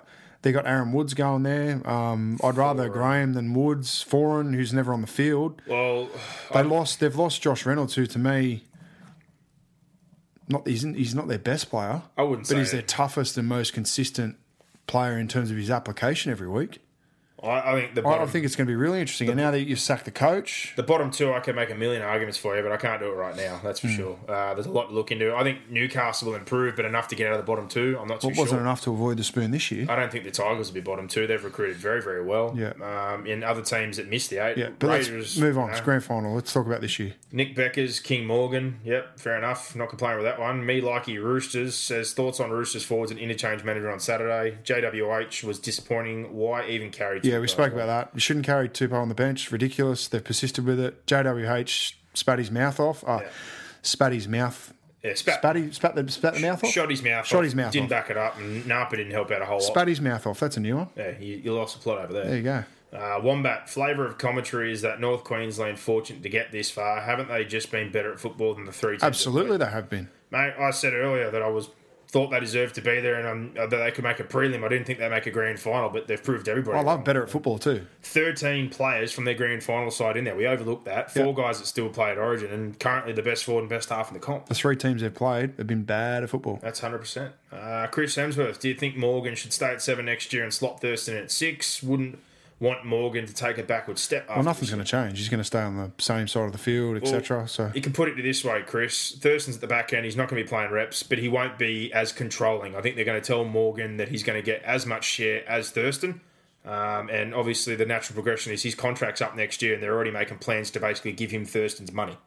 So he's going to become the feature player, but they're going to work together. They're going to figure that out in the off-season, no doubt about it. But he's going to play a bigger role. He's going to kick more, and that's going to make them even more dangerous that he's going to have even share, if not more. Yeah. So it's going to be good. Crackers says, thoughts on why Cowboys switched Kano and Juzzy. Was Justin there O'Neill. anything you noticed with your coaching hats on? I'm not sure. I didn't even notice it. Didn't really notice too much. I think, they swapped sides, did they? Oh, they must have. Oh, I'm not too sure. It'd be a defensive ploy. That's what it'd be. More than likely. I think Lynette is the one who's the better defender, you'd consider, wouldn't he? He's usually quite a solid defender. No, well, Justin O'Neill's considered to be a defensive player as well. I thought he was quite good, yeah. From a coaching perspective, I don't know. It'd be a combinations thing. Yeah, I'm not too sure. Didn't really pick up on it, champion. I might have to have a... Well, also, it may be that Lynette is a better jumper for the footy. They thought that there were going to be kicks going to that edge, which there were. I also think another thing, I saw Justin O'Neill go down again with that dislocated elbow. If you were worried about his arm, which it was his left, you might have wanted to swap him for his inside shoulder because he ended up playing on the left. That would mean his inside shoulder is his right shoulder. Is his right. You're kind of shielding him from using that bad arm as his dominant But again, arm, so. I love the fact that they can play either side. That's good. It's brilliant. Yeah. And Lynette basically plays like a back row and extra forward half time as well. So exactly. They've got versatility. Good question, champion. Simon Fraser, again, Mitchell Pearce, how does he get paid money to play professional football? Just covered it. So much Pearce hate. Everyone hates Mitchell Pearce. But we'll get on to the Facebook questions as they load up. And then obviously we're going to be moving on to Mr. Gossip, like we said before, and getting his thoughts. But Brendan String kicks us off. He says, question for the pod. Why is it when a field goal is kicked, it's impossible to see from the live angle whether it's successful or not? You're basically just waiting for a reaction from the teams or the crowd to see the result. Surely they can change the camera angle in time, especially in the big games. Yeah, it's no different. Sort of no different to penalty goals and things like that, I suppose. Well, I think it's just the live camera, and you don't see it coming all the time. They don't really have a camera set behind. Well, it'd have to be, if you know they're going to go for a field goal, set Spider Cam up behind on the 50 or something like that and switch to Spider Cam for that set. Yeah. Oh, I don't know. It's not really a big thing for me. I just look for the reference. I'd love to see it. I'd love to see him set up for it and know whether it's gone over or not. I get it. You can generally tell, though, but yeah, fair enough, champion. Mark Malloy, hey, boys, I heard on the Sunday Footy show that Cam Smith doesn't do any heavy weight training. Could this be the secret to his longevity and lack of serious injuries? I've always felt Hayne was at his best in 2009. He put on all his muscle bulk. If you recall, he started 2010 much heavier and stronger and did his knee in a trial. Another player who was better when he was lighter was Chris Ninu.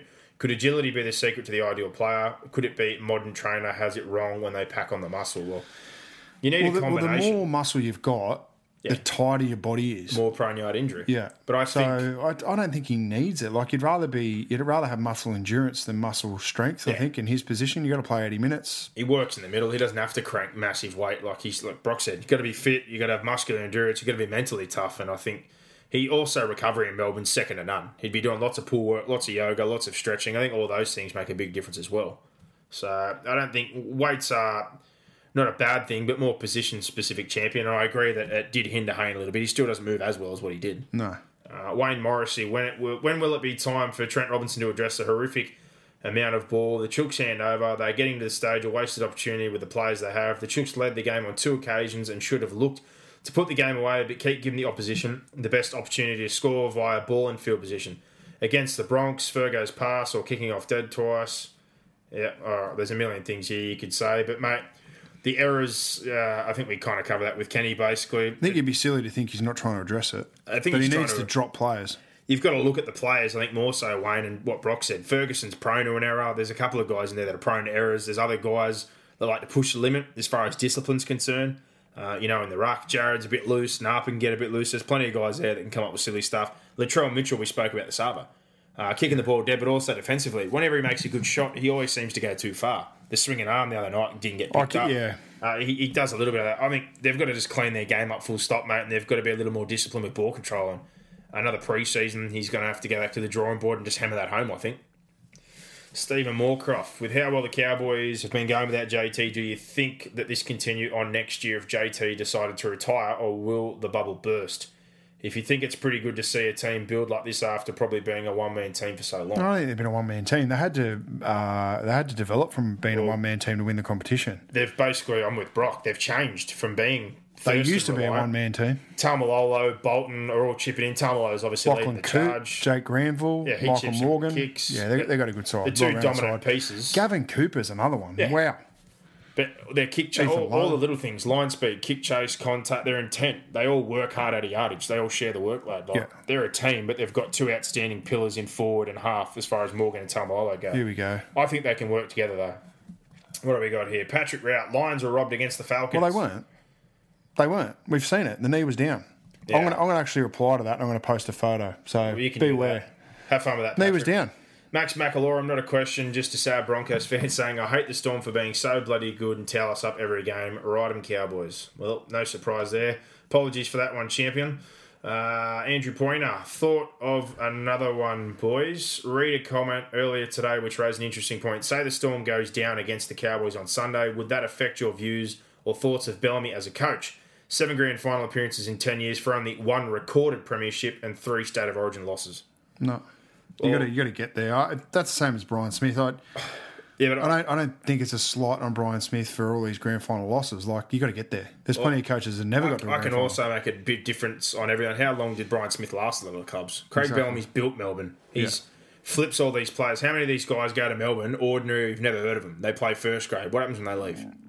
Like, forget just the grand finals. Craig Bellamy's an outstanding coach, mate. It makes me think no less of the bloke. Let's put it that way. Wayne Stoneman, what the hell is wrong with the Roosters? 4 out of 5. Past prelims Chooks have been involved in. And each time they shit the bed, can't handle the pressure football. Pearce, MIA. JWH did stuff all. It was all talk, no action. We should have I think Pearce has copped a lot, hasn't he? And this is my issue. For the fact that Napa and JWH did Zippo. I said this last night. Say what you want about Pearce, but everybody out there, if you've played a game of football in your life, if you're a half or a 9, you can't do anything other than go forward. I saw someone today say Jake Friend had 0 metres, but he had 65 tackles. Yeah. Hello, 13 errors, no go forward. What do you want him to do? Mm-hmm. And the halves again. You can only do with the platform that's laid for you. I'm not trying to defend Pearson anyway. He wasn't that great, but you can't solely point the finger every single time. It seems like the easy scope for New South Wales and the Roosters. Sean Hamilton Peel, my Aussie wife and I are religious Cowboys fans here in the UK. A half marathon we've entered starts at the same time as the grand final. We are agonising over whether to sacrifice our months of training and miss it to watch the game live on TV. What would you do? You run your race. No, I'm going to use the words that I don't use very often. Fuck the marathon. No. Watch the grand final. Watch all 3 games. No, I know how hard it is to train for those bloody things, and you want to do it and you want to feel that. Look, turn your phone off. Mate, record it. Yeah. Run your race. Run your race, ladies and gentlemen. Make sure you bloody put a pair of earmuffs on and record those games, champion, if you're going to run the race. Justin White, favourite and best grand final. The Cowboys-Broncos. That's the best grand final I've been to. Yeah. Like, best grand final that I've watched since I've been alive might possibly be the Manly-Newcastle one. I thought that was a very good game. But, live one. Or you could go to 89. Live one we've attended would be Broncos-Cowboys 2015. Broncos-Cowboys better than 97 and 89. I think that's the greatest grand final of all time. Yeah. Duncan Bridgeford, how long can Tamalolo continue to dominate games in the style he currently plays? He plays such a physical game, and I just wonder how long he can sustain it before injuries set in or he burns himself out. Also, I want to say excellent work with the podcast. Only discovered it this year and have been very impressed. You guys really know your stuff. Keep up the good work. Thanks, mate. Much appreciated, mate. Well, the thing is, right now, the workload is a lot heavier without Scott, without McLean, without all these guys. You think next year he's not going to be burdened as much because they're going to have 2 premier front rowers again, along with Bolton.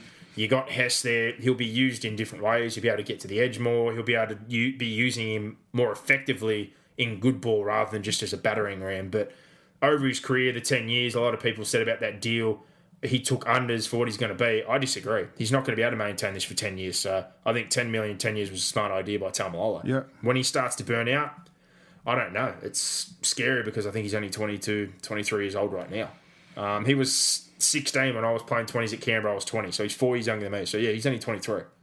I don't think we see him burn out or slow down unless he gets a major injury. If it's going to come down to natural attrition and you start to lose that twitch fibre, maybe not until 28, 29, he might start to slow down. I don't know. But he's a freak. Nobody should be that big, that mobile, that powerful. Just he ticks every single box. He's an absolute freak, mate. Yeah. Andrew Wales really rate the Hunters' chance of winning the Interstate Super Bowl this year. Going to be a tough one. Well, they're a tough team, but I think, I didn't see a whole lot of them. I saw bits and pieces. I like the Panthers. What about you? It's hard. Without having seen PNG, I like what Penrith dished up last night. Yeah, and Andrew says again, got to say Cowboys have a lot of momentum. This grand final should be a cracker. Well, fingers hope, mate. Fingers crossed that it is a good game. Nigel Huntley, grand final will play out like this. Storm start slow. They will be playing catch-up footy and Cows may win if Storm have a perfect game. It's 20-6. That's okay. Storm by 13 plus. Mate, you said Storm wins, so I'm not going to argue with it. I'll take whatever you want as long as the Storm are winning. David Grasso says, as a Cows fan, win or lose, extremely proud of the squad. The Cowboys' second tier of players, as they've been called, have been underrated for some time now and deserve some raps. Hate how the media always looks to promote one or two players as the reason why the team is playing well. And secondly, this third-party salary cap is a joke and should be policed better or make it more transparent. The game is not even close to being even. Moving forward, this area hasn't even been mentioned as an area that needs improvement. Thanks, boys, and keep up the great chat. Go Cowboys. Yep, hard to argue. Their depth, and that's recruitment. That comes back to good recruitment. Clearly, you listen to the show, and we've sent you a question before. We've talked about the third parties a million times. We don't disagree there. Yeah, they have been smart. Shit. I think there's guys, we've said before, you've got Ponga, Tuala, Ueli, they've had Leary in the past. They've had plenty of guys. Spino when he was there, Sam Hoare, Jensen, who's come up this year. I think Java Bowen would start in most of the sides. They've got really good depth, and they're smart with their 20s kids, and they've got another good couple that they're going to be keeping around. So, even a 9, Josh Chudley didn't end up getting to play because he's done his ACL again, but he's been waiting to play as well. So, they do really well, the Cowboys, in retaining good kids and finding good value. Jay Strasberg says, boys, on the back of your calls for Matty Johns to do more serious NRL presenting, I'm also enjoying Finchy's takes on most topics. For a guy perceived as a joker, I think he's got a really intelligent view on the game. What do you guys think? Agree. Jay, agree. We haven't said it on here, mate, but most times we sit on the couch and watch the shows. We talk about how good Finchy has been. Yeah. And, he's a former half. Say what you will about his personality, the drinking or whatever problems he's had. Most halves are pretty switched on and can see the game better than anyone else. So I'd like to see more of him. And I love Matty's shows, don't get me wrong, but it seems it's gone pure joker. And the best 10 minutes of rugby league talk I saw all year was when he was on NRL 360. Yeah. Because it was purely him talking footy, and he's a brilliant football mind. Exactly. So, yeah. Forrest Bell, liability of the year. Adam Blair, honestly, I'm a Broncos fan, born and raised. I think we probably finished at the top of what was expected of us this year. However, I think Adam Blair is a grub who loses us more games than he wins us, and he ended Andrew McCulloch's season. Captain Cheap Shot, what do you think? Well, we've talked about it before. I don't like the way he plays. He sails close to the win. I don't think he's very brave when you hit halves off the ball, or a lot of the tactics he employs. And, he's been moved on now to the Warriors, apparently, and hasn't been confirmed yet, but it will be. I think that's the perfect home for him to go. And, I don't think it's going to help the Warriors, to be honest. And if anything, these young forwards, the Broncos, I don't know how they're going to go next year, and I'm not too confident, but I'd rather see Payne Haas or Pat Carrigan or someone else playing in the front row rather than Adam Blair, to be completely honest. So, I can see your anger as a Broncos fan champion. Tiago Montoya, the two most consistent teams in the comp, get to the grand final, Storm with their preparation and results, and Cowboys with their efforts and self-belief.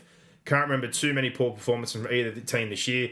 As a Storm fan, I'm hoping they go one better this year, but if any other team deserves it, it's the Cows. Well, I will 100% agree, and I said it during all those losses. Who blew them out this year?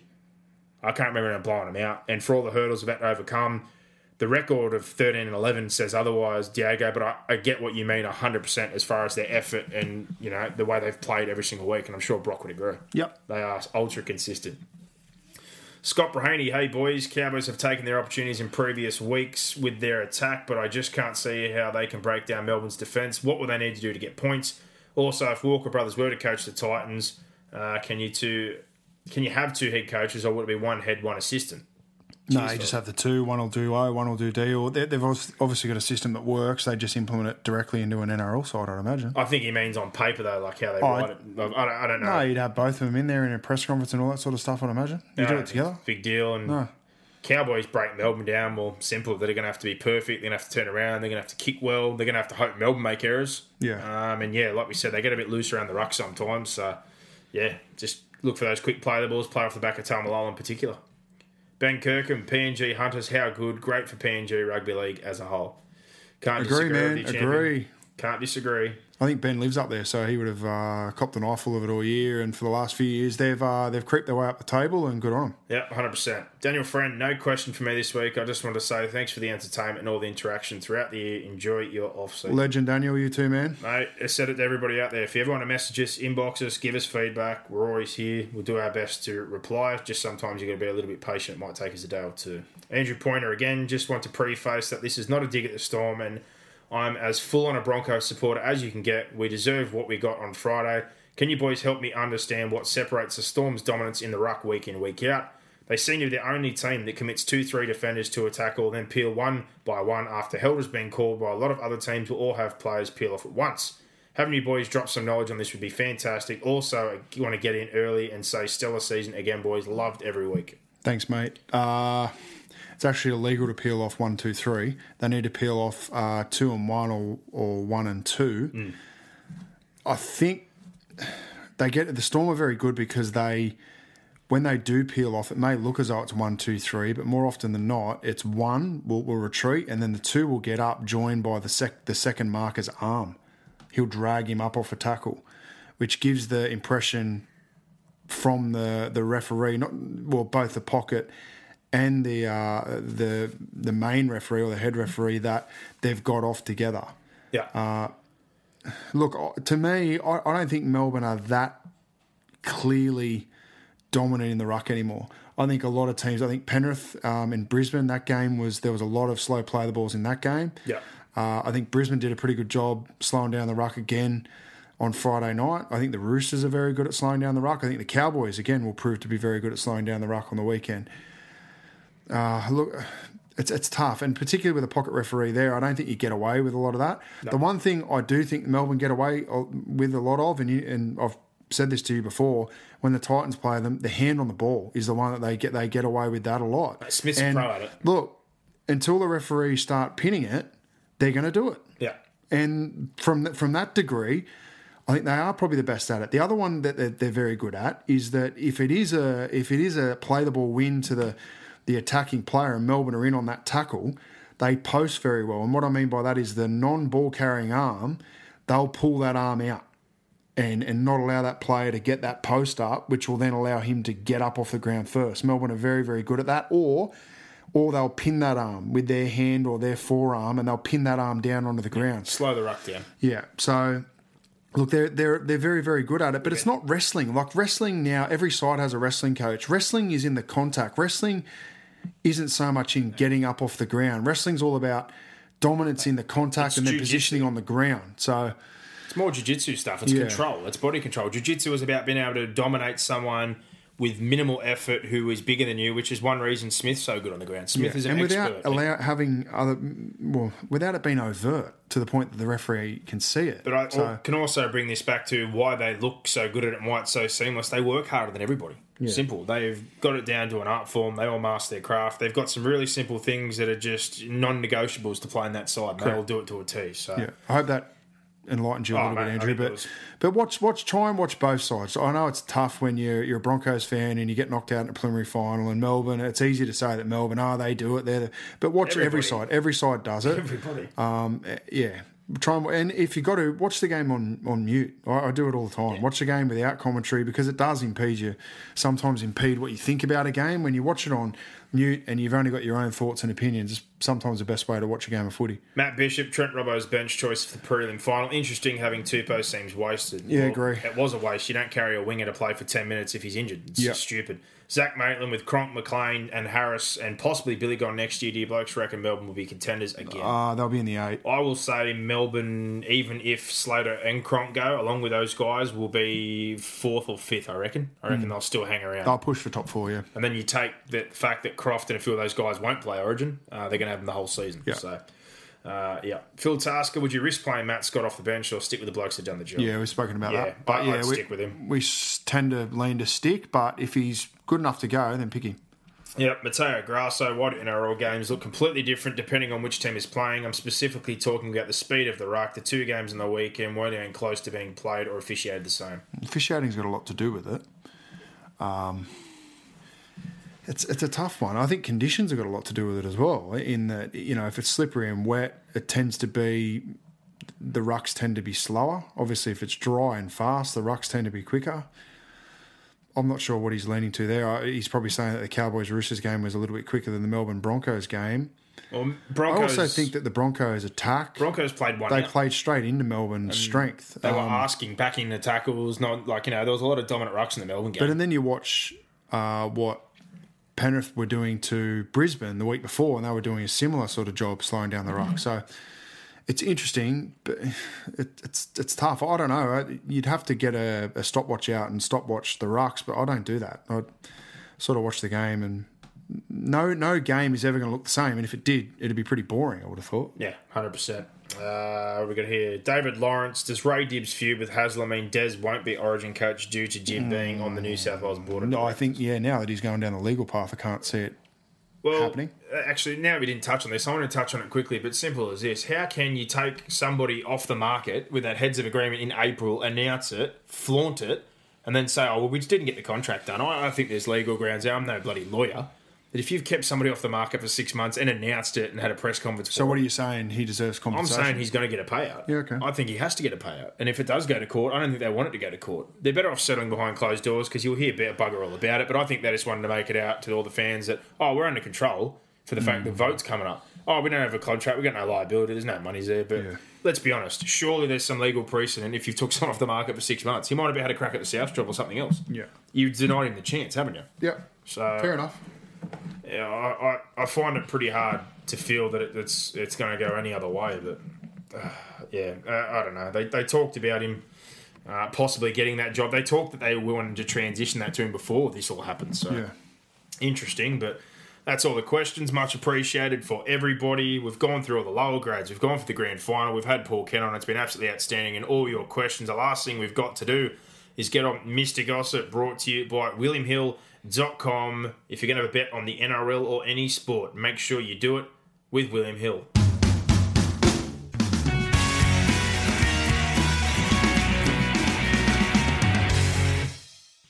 And he's back for one last time. It is the big finale.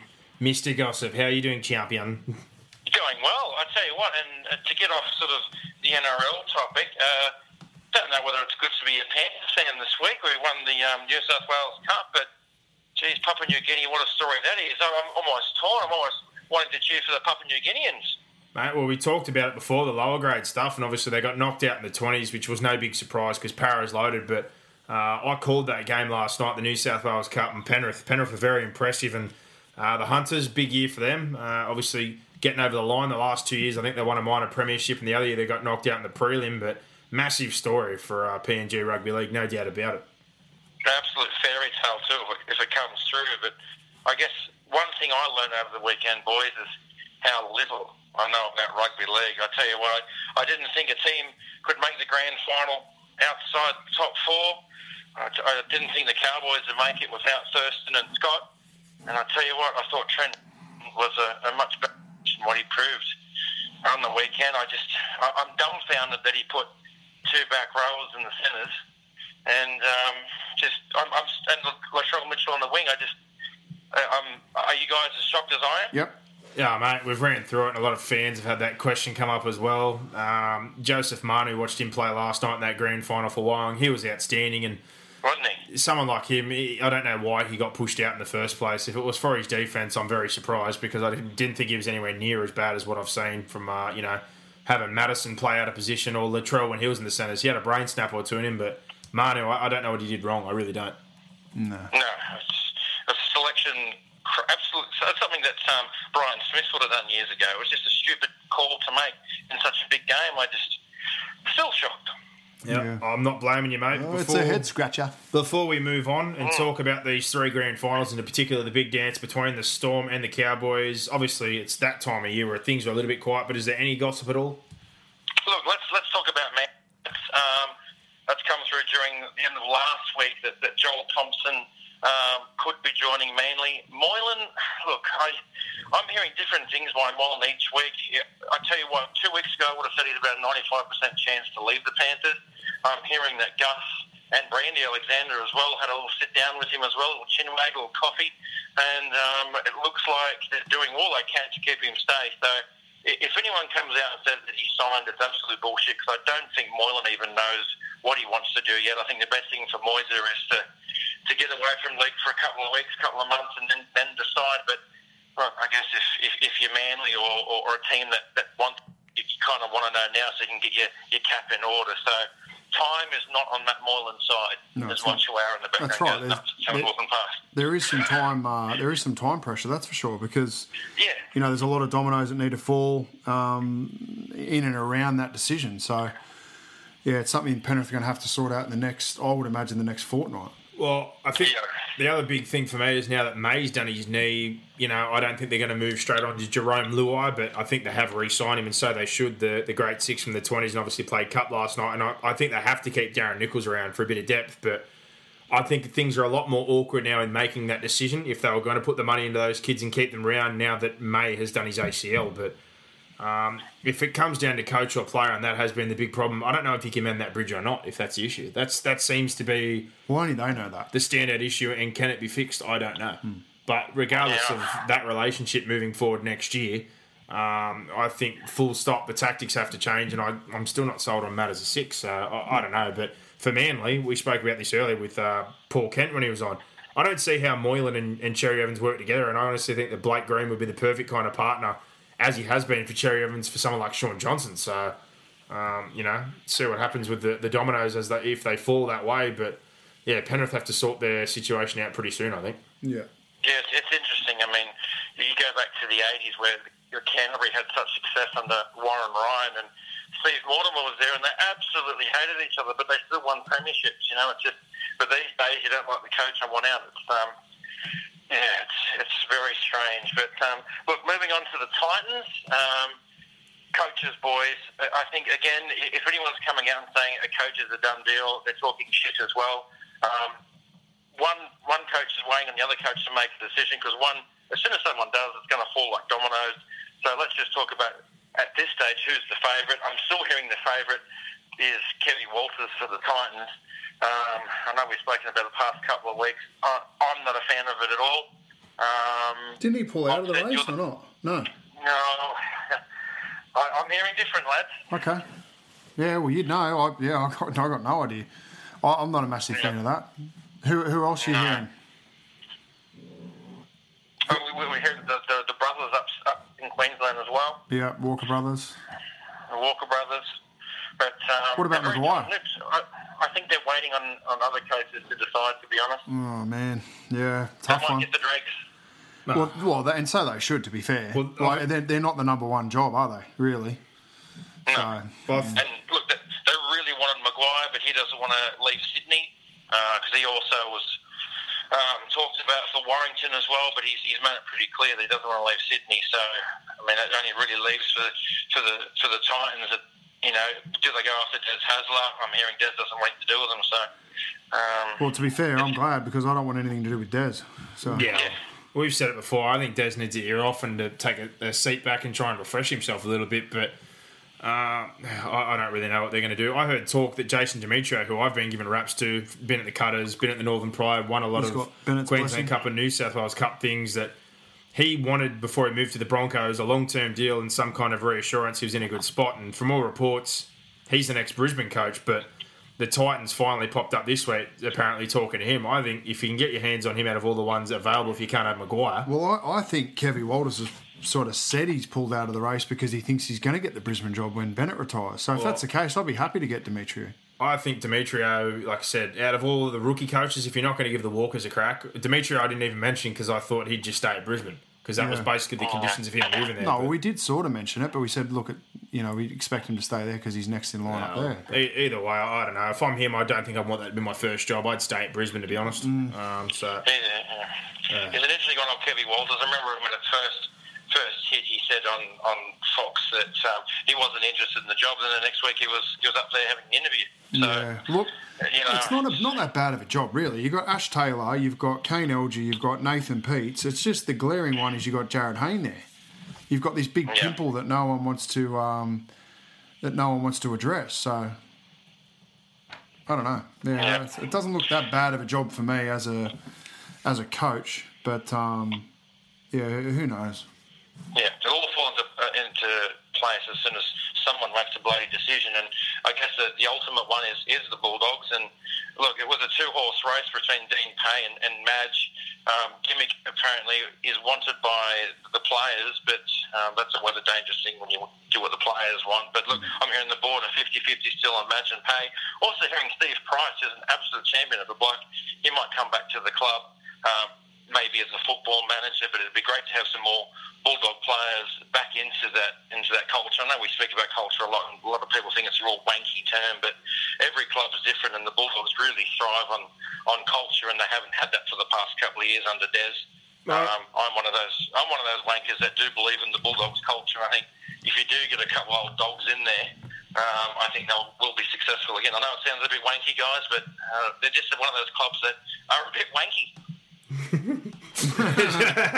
It's just one of those clubs that are a bit wanky. There was more wanks in that sentence than a 15-year-old's bedroom. Oh. Jesus. It's one of the best things I've heard on this show the whole time, I must admit. Dead set. Anything else, champion? No, not really. Look, James Maloney, I'm sick of hearing about this vlog. Warrington won him, they're throwing big cash at him, but again, he's sort of sitting around and waiting for the cash. He's after a big pay deal because he's not getting any younger, of course. South and Knights are sort of sitting in the wings waiting to see what he does. Look, he's just about done it all in the NRL except win an Origin series, so if he goes, let him go. Yeah, well, I think it's got to that point now. If Penrith weren't interested in the trade deal with Moylan, that's not going to happen. The Newcastle thing, they've already spent money or got young blokes there. That's not going to happen. Souths have already got their spine sorted, and that got floated. That's not happening either. So unless he goes back to the Warriors, but the Sharks want something in return, and they've got him for another season. So I didn't think it was that big a deal to at least give him an extra $100K, considering they spent money everywhere else. But clearly they're standing by their contract. They got him for 3 years, so they're well within their rights not to pay him anymore. So, play on, yeah, fair enough. Alrighty, let's do this. Yep, that's it for us, boys. All right, well, if that's everything you got as far as the gossip is concerned, the tipping comp, I wrote the numbers down, but, mate, it's over. You're already four clear from me. I can't get you this week, even with the 3 games. Is this his first title? First tipping title? I think it is. Yeah, I think it is. Would you? It is. I think so, champion, but 4 clear, so... Okay, you're off the nudie run. You're off the nudie. Everyone's got one now. I think I won the first year, didn't I? I don't know. I think I might have only won one. I've won 2. Well, let's just celebrate the fact you've won. Mr. Gossip, round of applause. Yeah. Woo! You've got the win, but under 20s grand final, and I would bring you odds brought to you by WilliamHill.com, but there is none because disappointing. You can't bet on it. But quickly looking at this one, the Eels probably the more powerhouse side here. The Manly side come out of nowhere, finished 8th, a bit like the Cowboys. So the Cinderella boy of the under 20s grand final, but. I'm going to be backing the Eels in this one. They got a couple of guys to me that look like first graders. The dream run of Manly has been good, and I hope we get a good game. But Eels. I'm going the Eels. Eels. Yeah, look, Eels won plenty, and since they gave the Panthers a good touch-up the other week. But Manly, I tell you, when the under 20s a couple of years ago, they were a joke. They were getting lapped, so big improvement from them. Yep, and moving on to the State Cup final, the New South Wales Cup winners, obviously the Penrith Panthers. People called it an upset last night. It's not an upset. They had more players in and out than anyone else, much like the Warriors. I thought, that maybe last week we'd seen the grand final between Wyong and I think it was obviously the Warriors there, but Penrith got a couple back last night and they turned up and they just bashed them. PNG, obviously, won the Queensland side of things, 3 years in now, a great success story for them.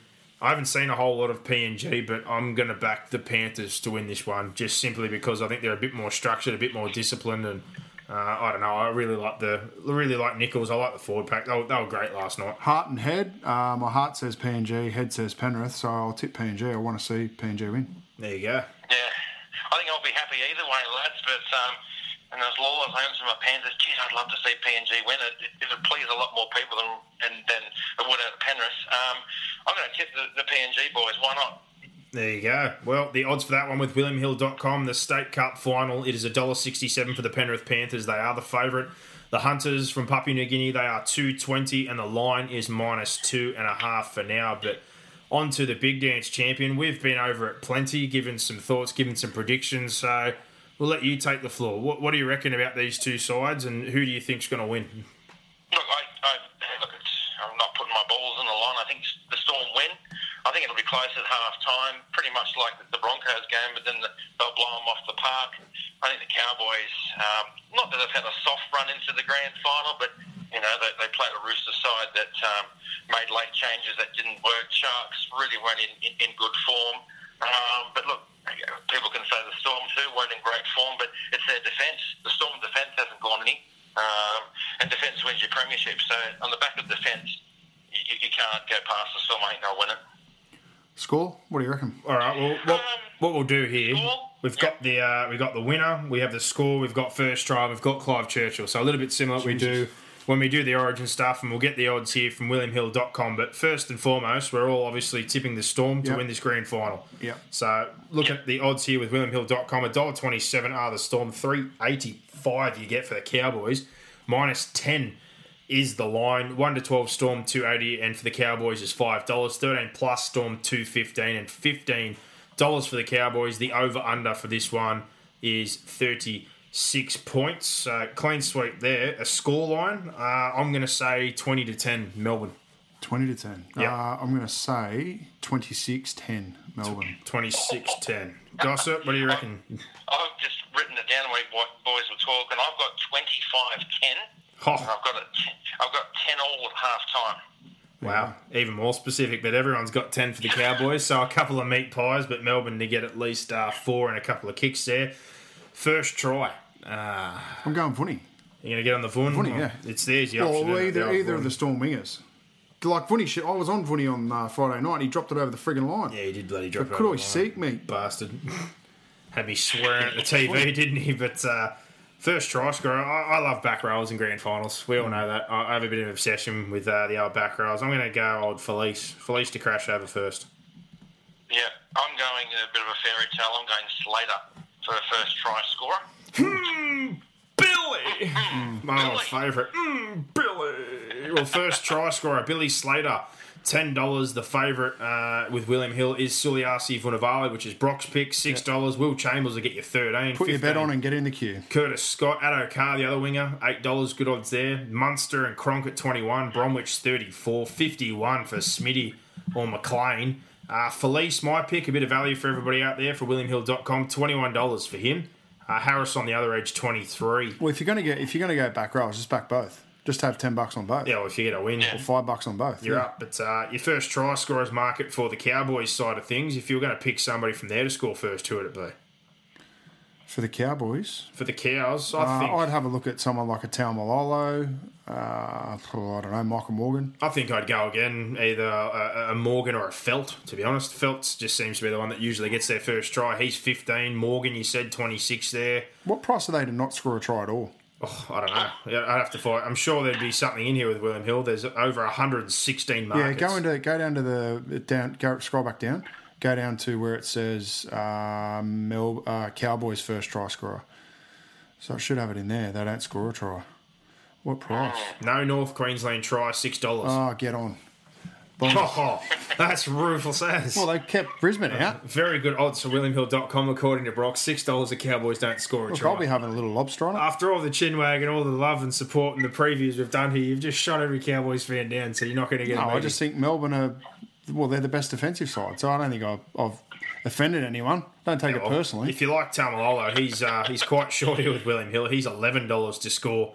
That's first try for the Cowboys. Oh, first try for the Cowboys. Yeah. All right. Well, going back to the actual first try. He's 23, I think. Taumalolo's $26 to crash over. The back rows for them, Lowe, Cooper, 26 and 34. Greenville, bit of a try sneak, $26 for him. Yeah, I'd probably back Taumalolo, Lowe and Cooper would be the three I'd back. All right. Well, we've got our first try scorers. The last thing here for all the punters out there is the Clive Churchill medal. So, I'm with you. I'm with Slater. I'm going Billy. Said it before. I think him or Cronk in potentially their last games, but I don't know what it is. I just get the feeling that Billy is really going to want to make up for missing out on last year's grand final. Yeah, I tend to lean that way as well. I'm feeling very fairy tale-y today, boys, so I'm going to go Cronky. Cronk. Who's the more likely to retire? You think Cronk? Oh, Cronk. Slater. I think Cronk 100%. Yeah. Billy's I think still... if they win both. Yeah. Look, I thought it was weird that who was it? Lockyer came out and pretty much said that Slater's pretty much done and dusted, and he will retire after the World Cup. I don't know. I tend to think he's got more football still left in him. I hope he doesn't. Him go around again. And I think he's done 299 games. What a way to end. It really irks me, and I know people said you don't think he'd play for one more game. Surely he can get like a one-day contract or something NFL style. Aren't they getting a testimonial? No, that's for Smith and Thurston. Why wouldn't Slater get one? I don't know.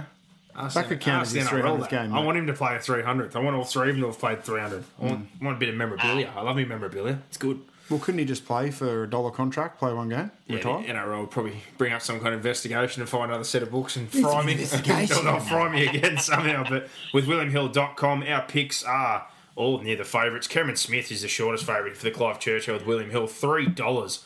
Cooper Cronk, $5.50 for you. Gossip, $7 for Billy for us. A nice talk during the week. I think last year I backed Munster to get it. It didn't happen, obviously. He's 11. The two standouts, obviously, if you're going to back the Cowboys, William Hill for the Clive Churchill, Morgan Taumalolo, $11 and $13. Some other players here, if Martin has a good game, 26. Granville or Cooper, 34 apiece. If Felice has a big game, $34. Tohu Harris, Bromwich, 21 apiece. Is there a real outlier you could see? Someone like a Finucane just having a ridiculously filthy game and scoring a meat pie at $67. No, there's not. And even if there is, I won't give it to him anyway. No, there you You're go. talking about the Australian selectors, mate. Yeah, you're right. You've made a fair Last point. year, Fafita was the best player on the field, and they gave it to Luke Lewis. And they just went, we don't like you, Andrew Fafita, Luke Lewis. Here you go. We're fucking old dudes in a room that have to vote on it 10 minutes before full time. The system's fucking broken. It's a joke. Yeah, last 10 minutes. And Smith, Slater, and Cronk are the like, with all due respect, but they favoured sons to the Australian selectors.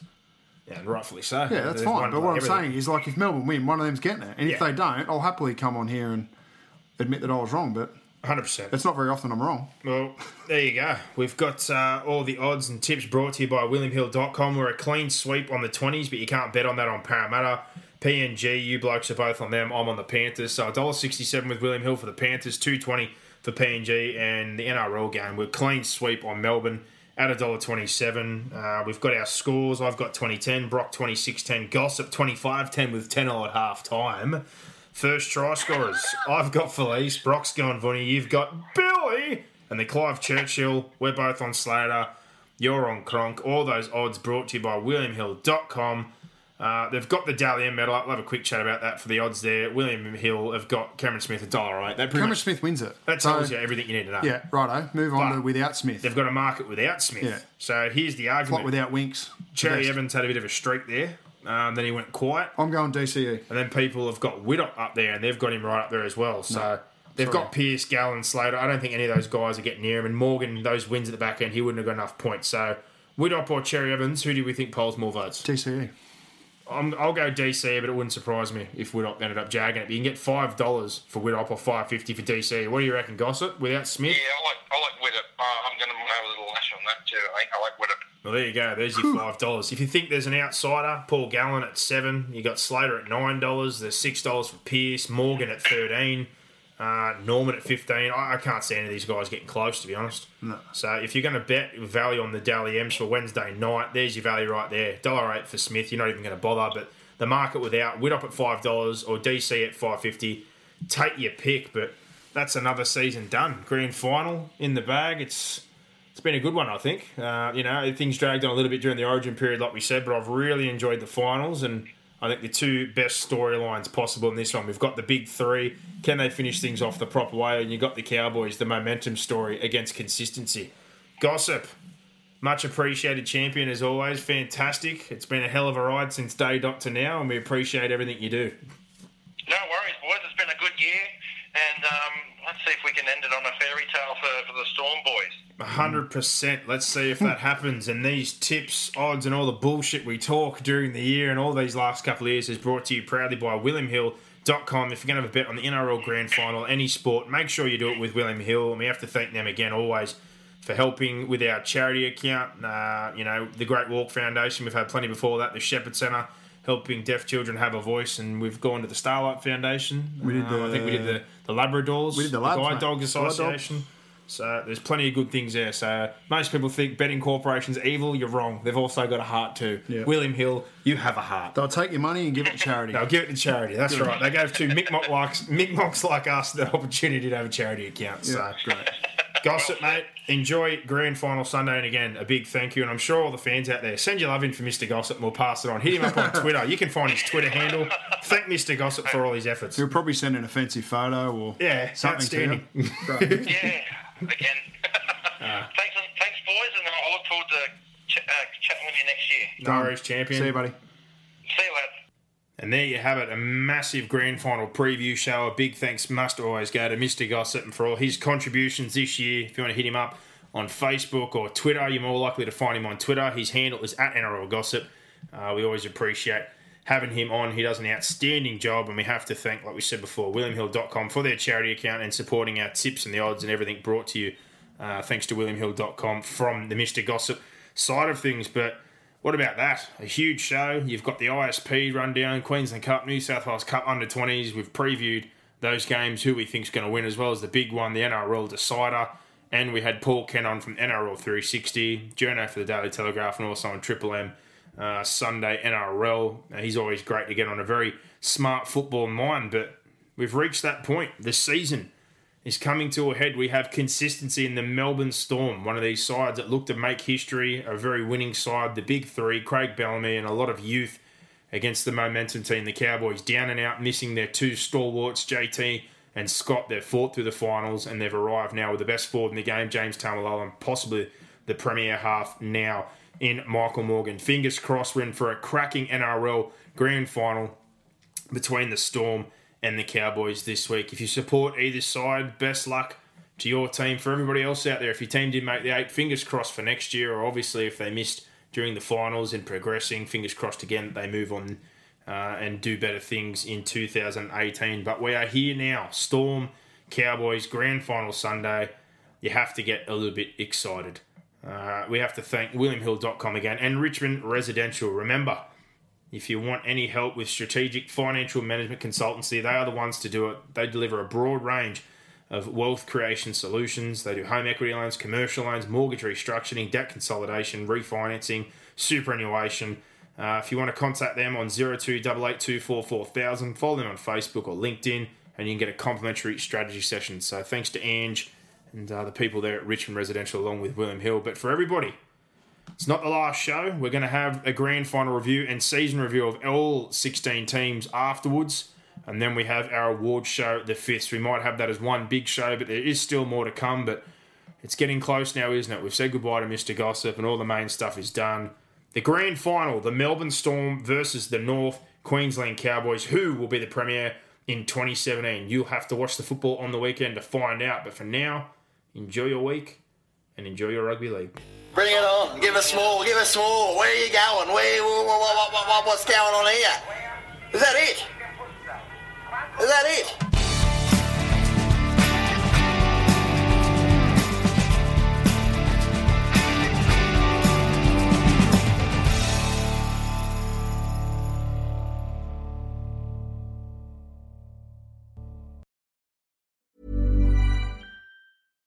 When you make decisions for your company, you look for the no-brainers. And if you have a lot of mailing to do, Stamps.com is the ultimate no-brainer. It streamlines your processes to make your business more efficient, which makes you less busy.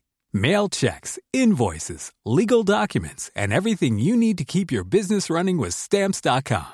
Seamlessly connect with every major marketplace and shopping cart. Schedule package pickups and see your cheapest and fastest shipping options from different carriers, with rates up to 89% off USPS and UPS rates. And with the Stamps.com mobile app, you can take care of mailing and shipping wherever you are. Make the same no-brainer decision as over 1 million other businesses with Stamps.com. Sign up with Code PROGRAM for a 4-week trial, plus free postage and a free digital scale. No long-term commitments or contracts.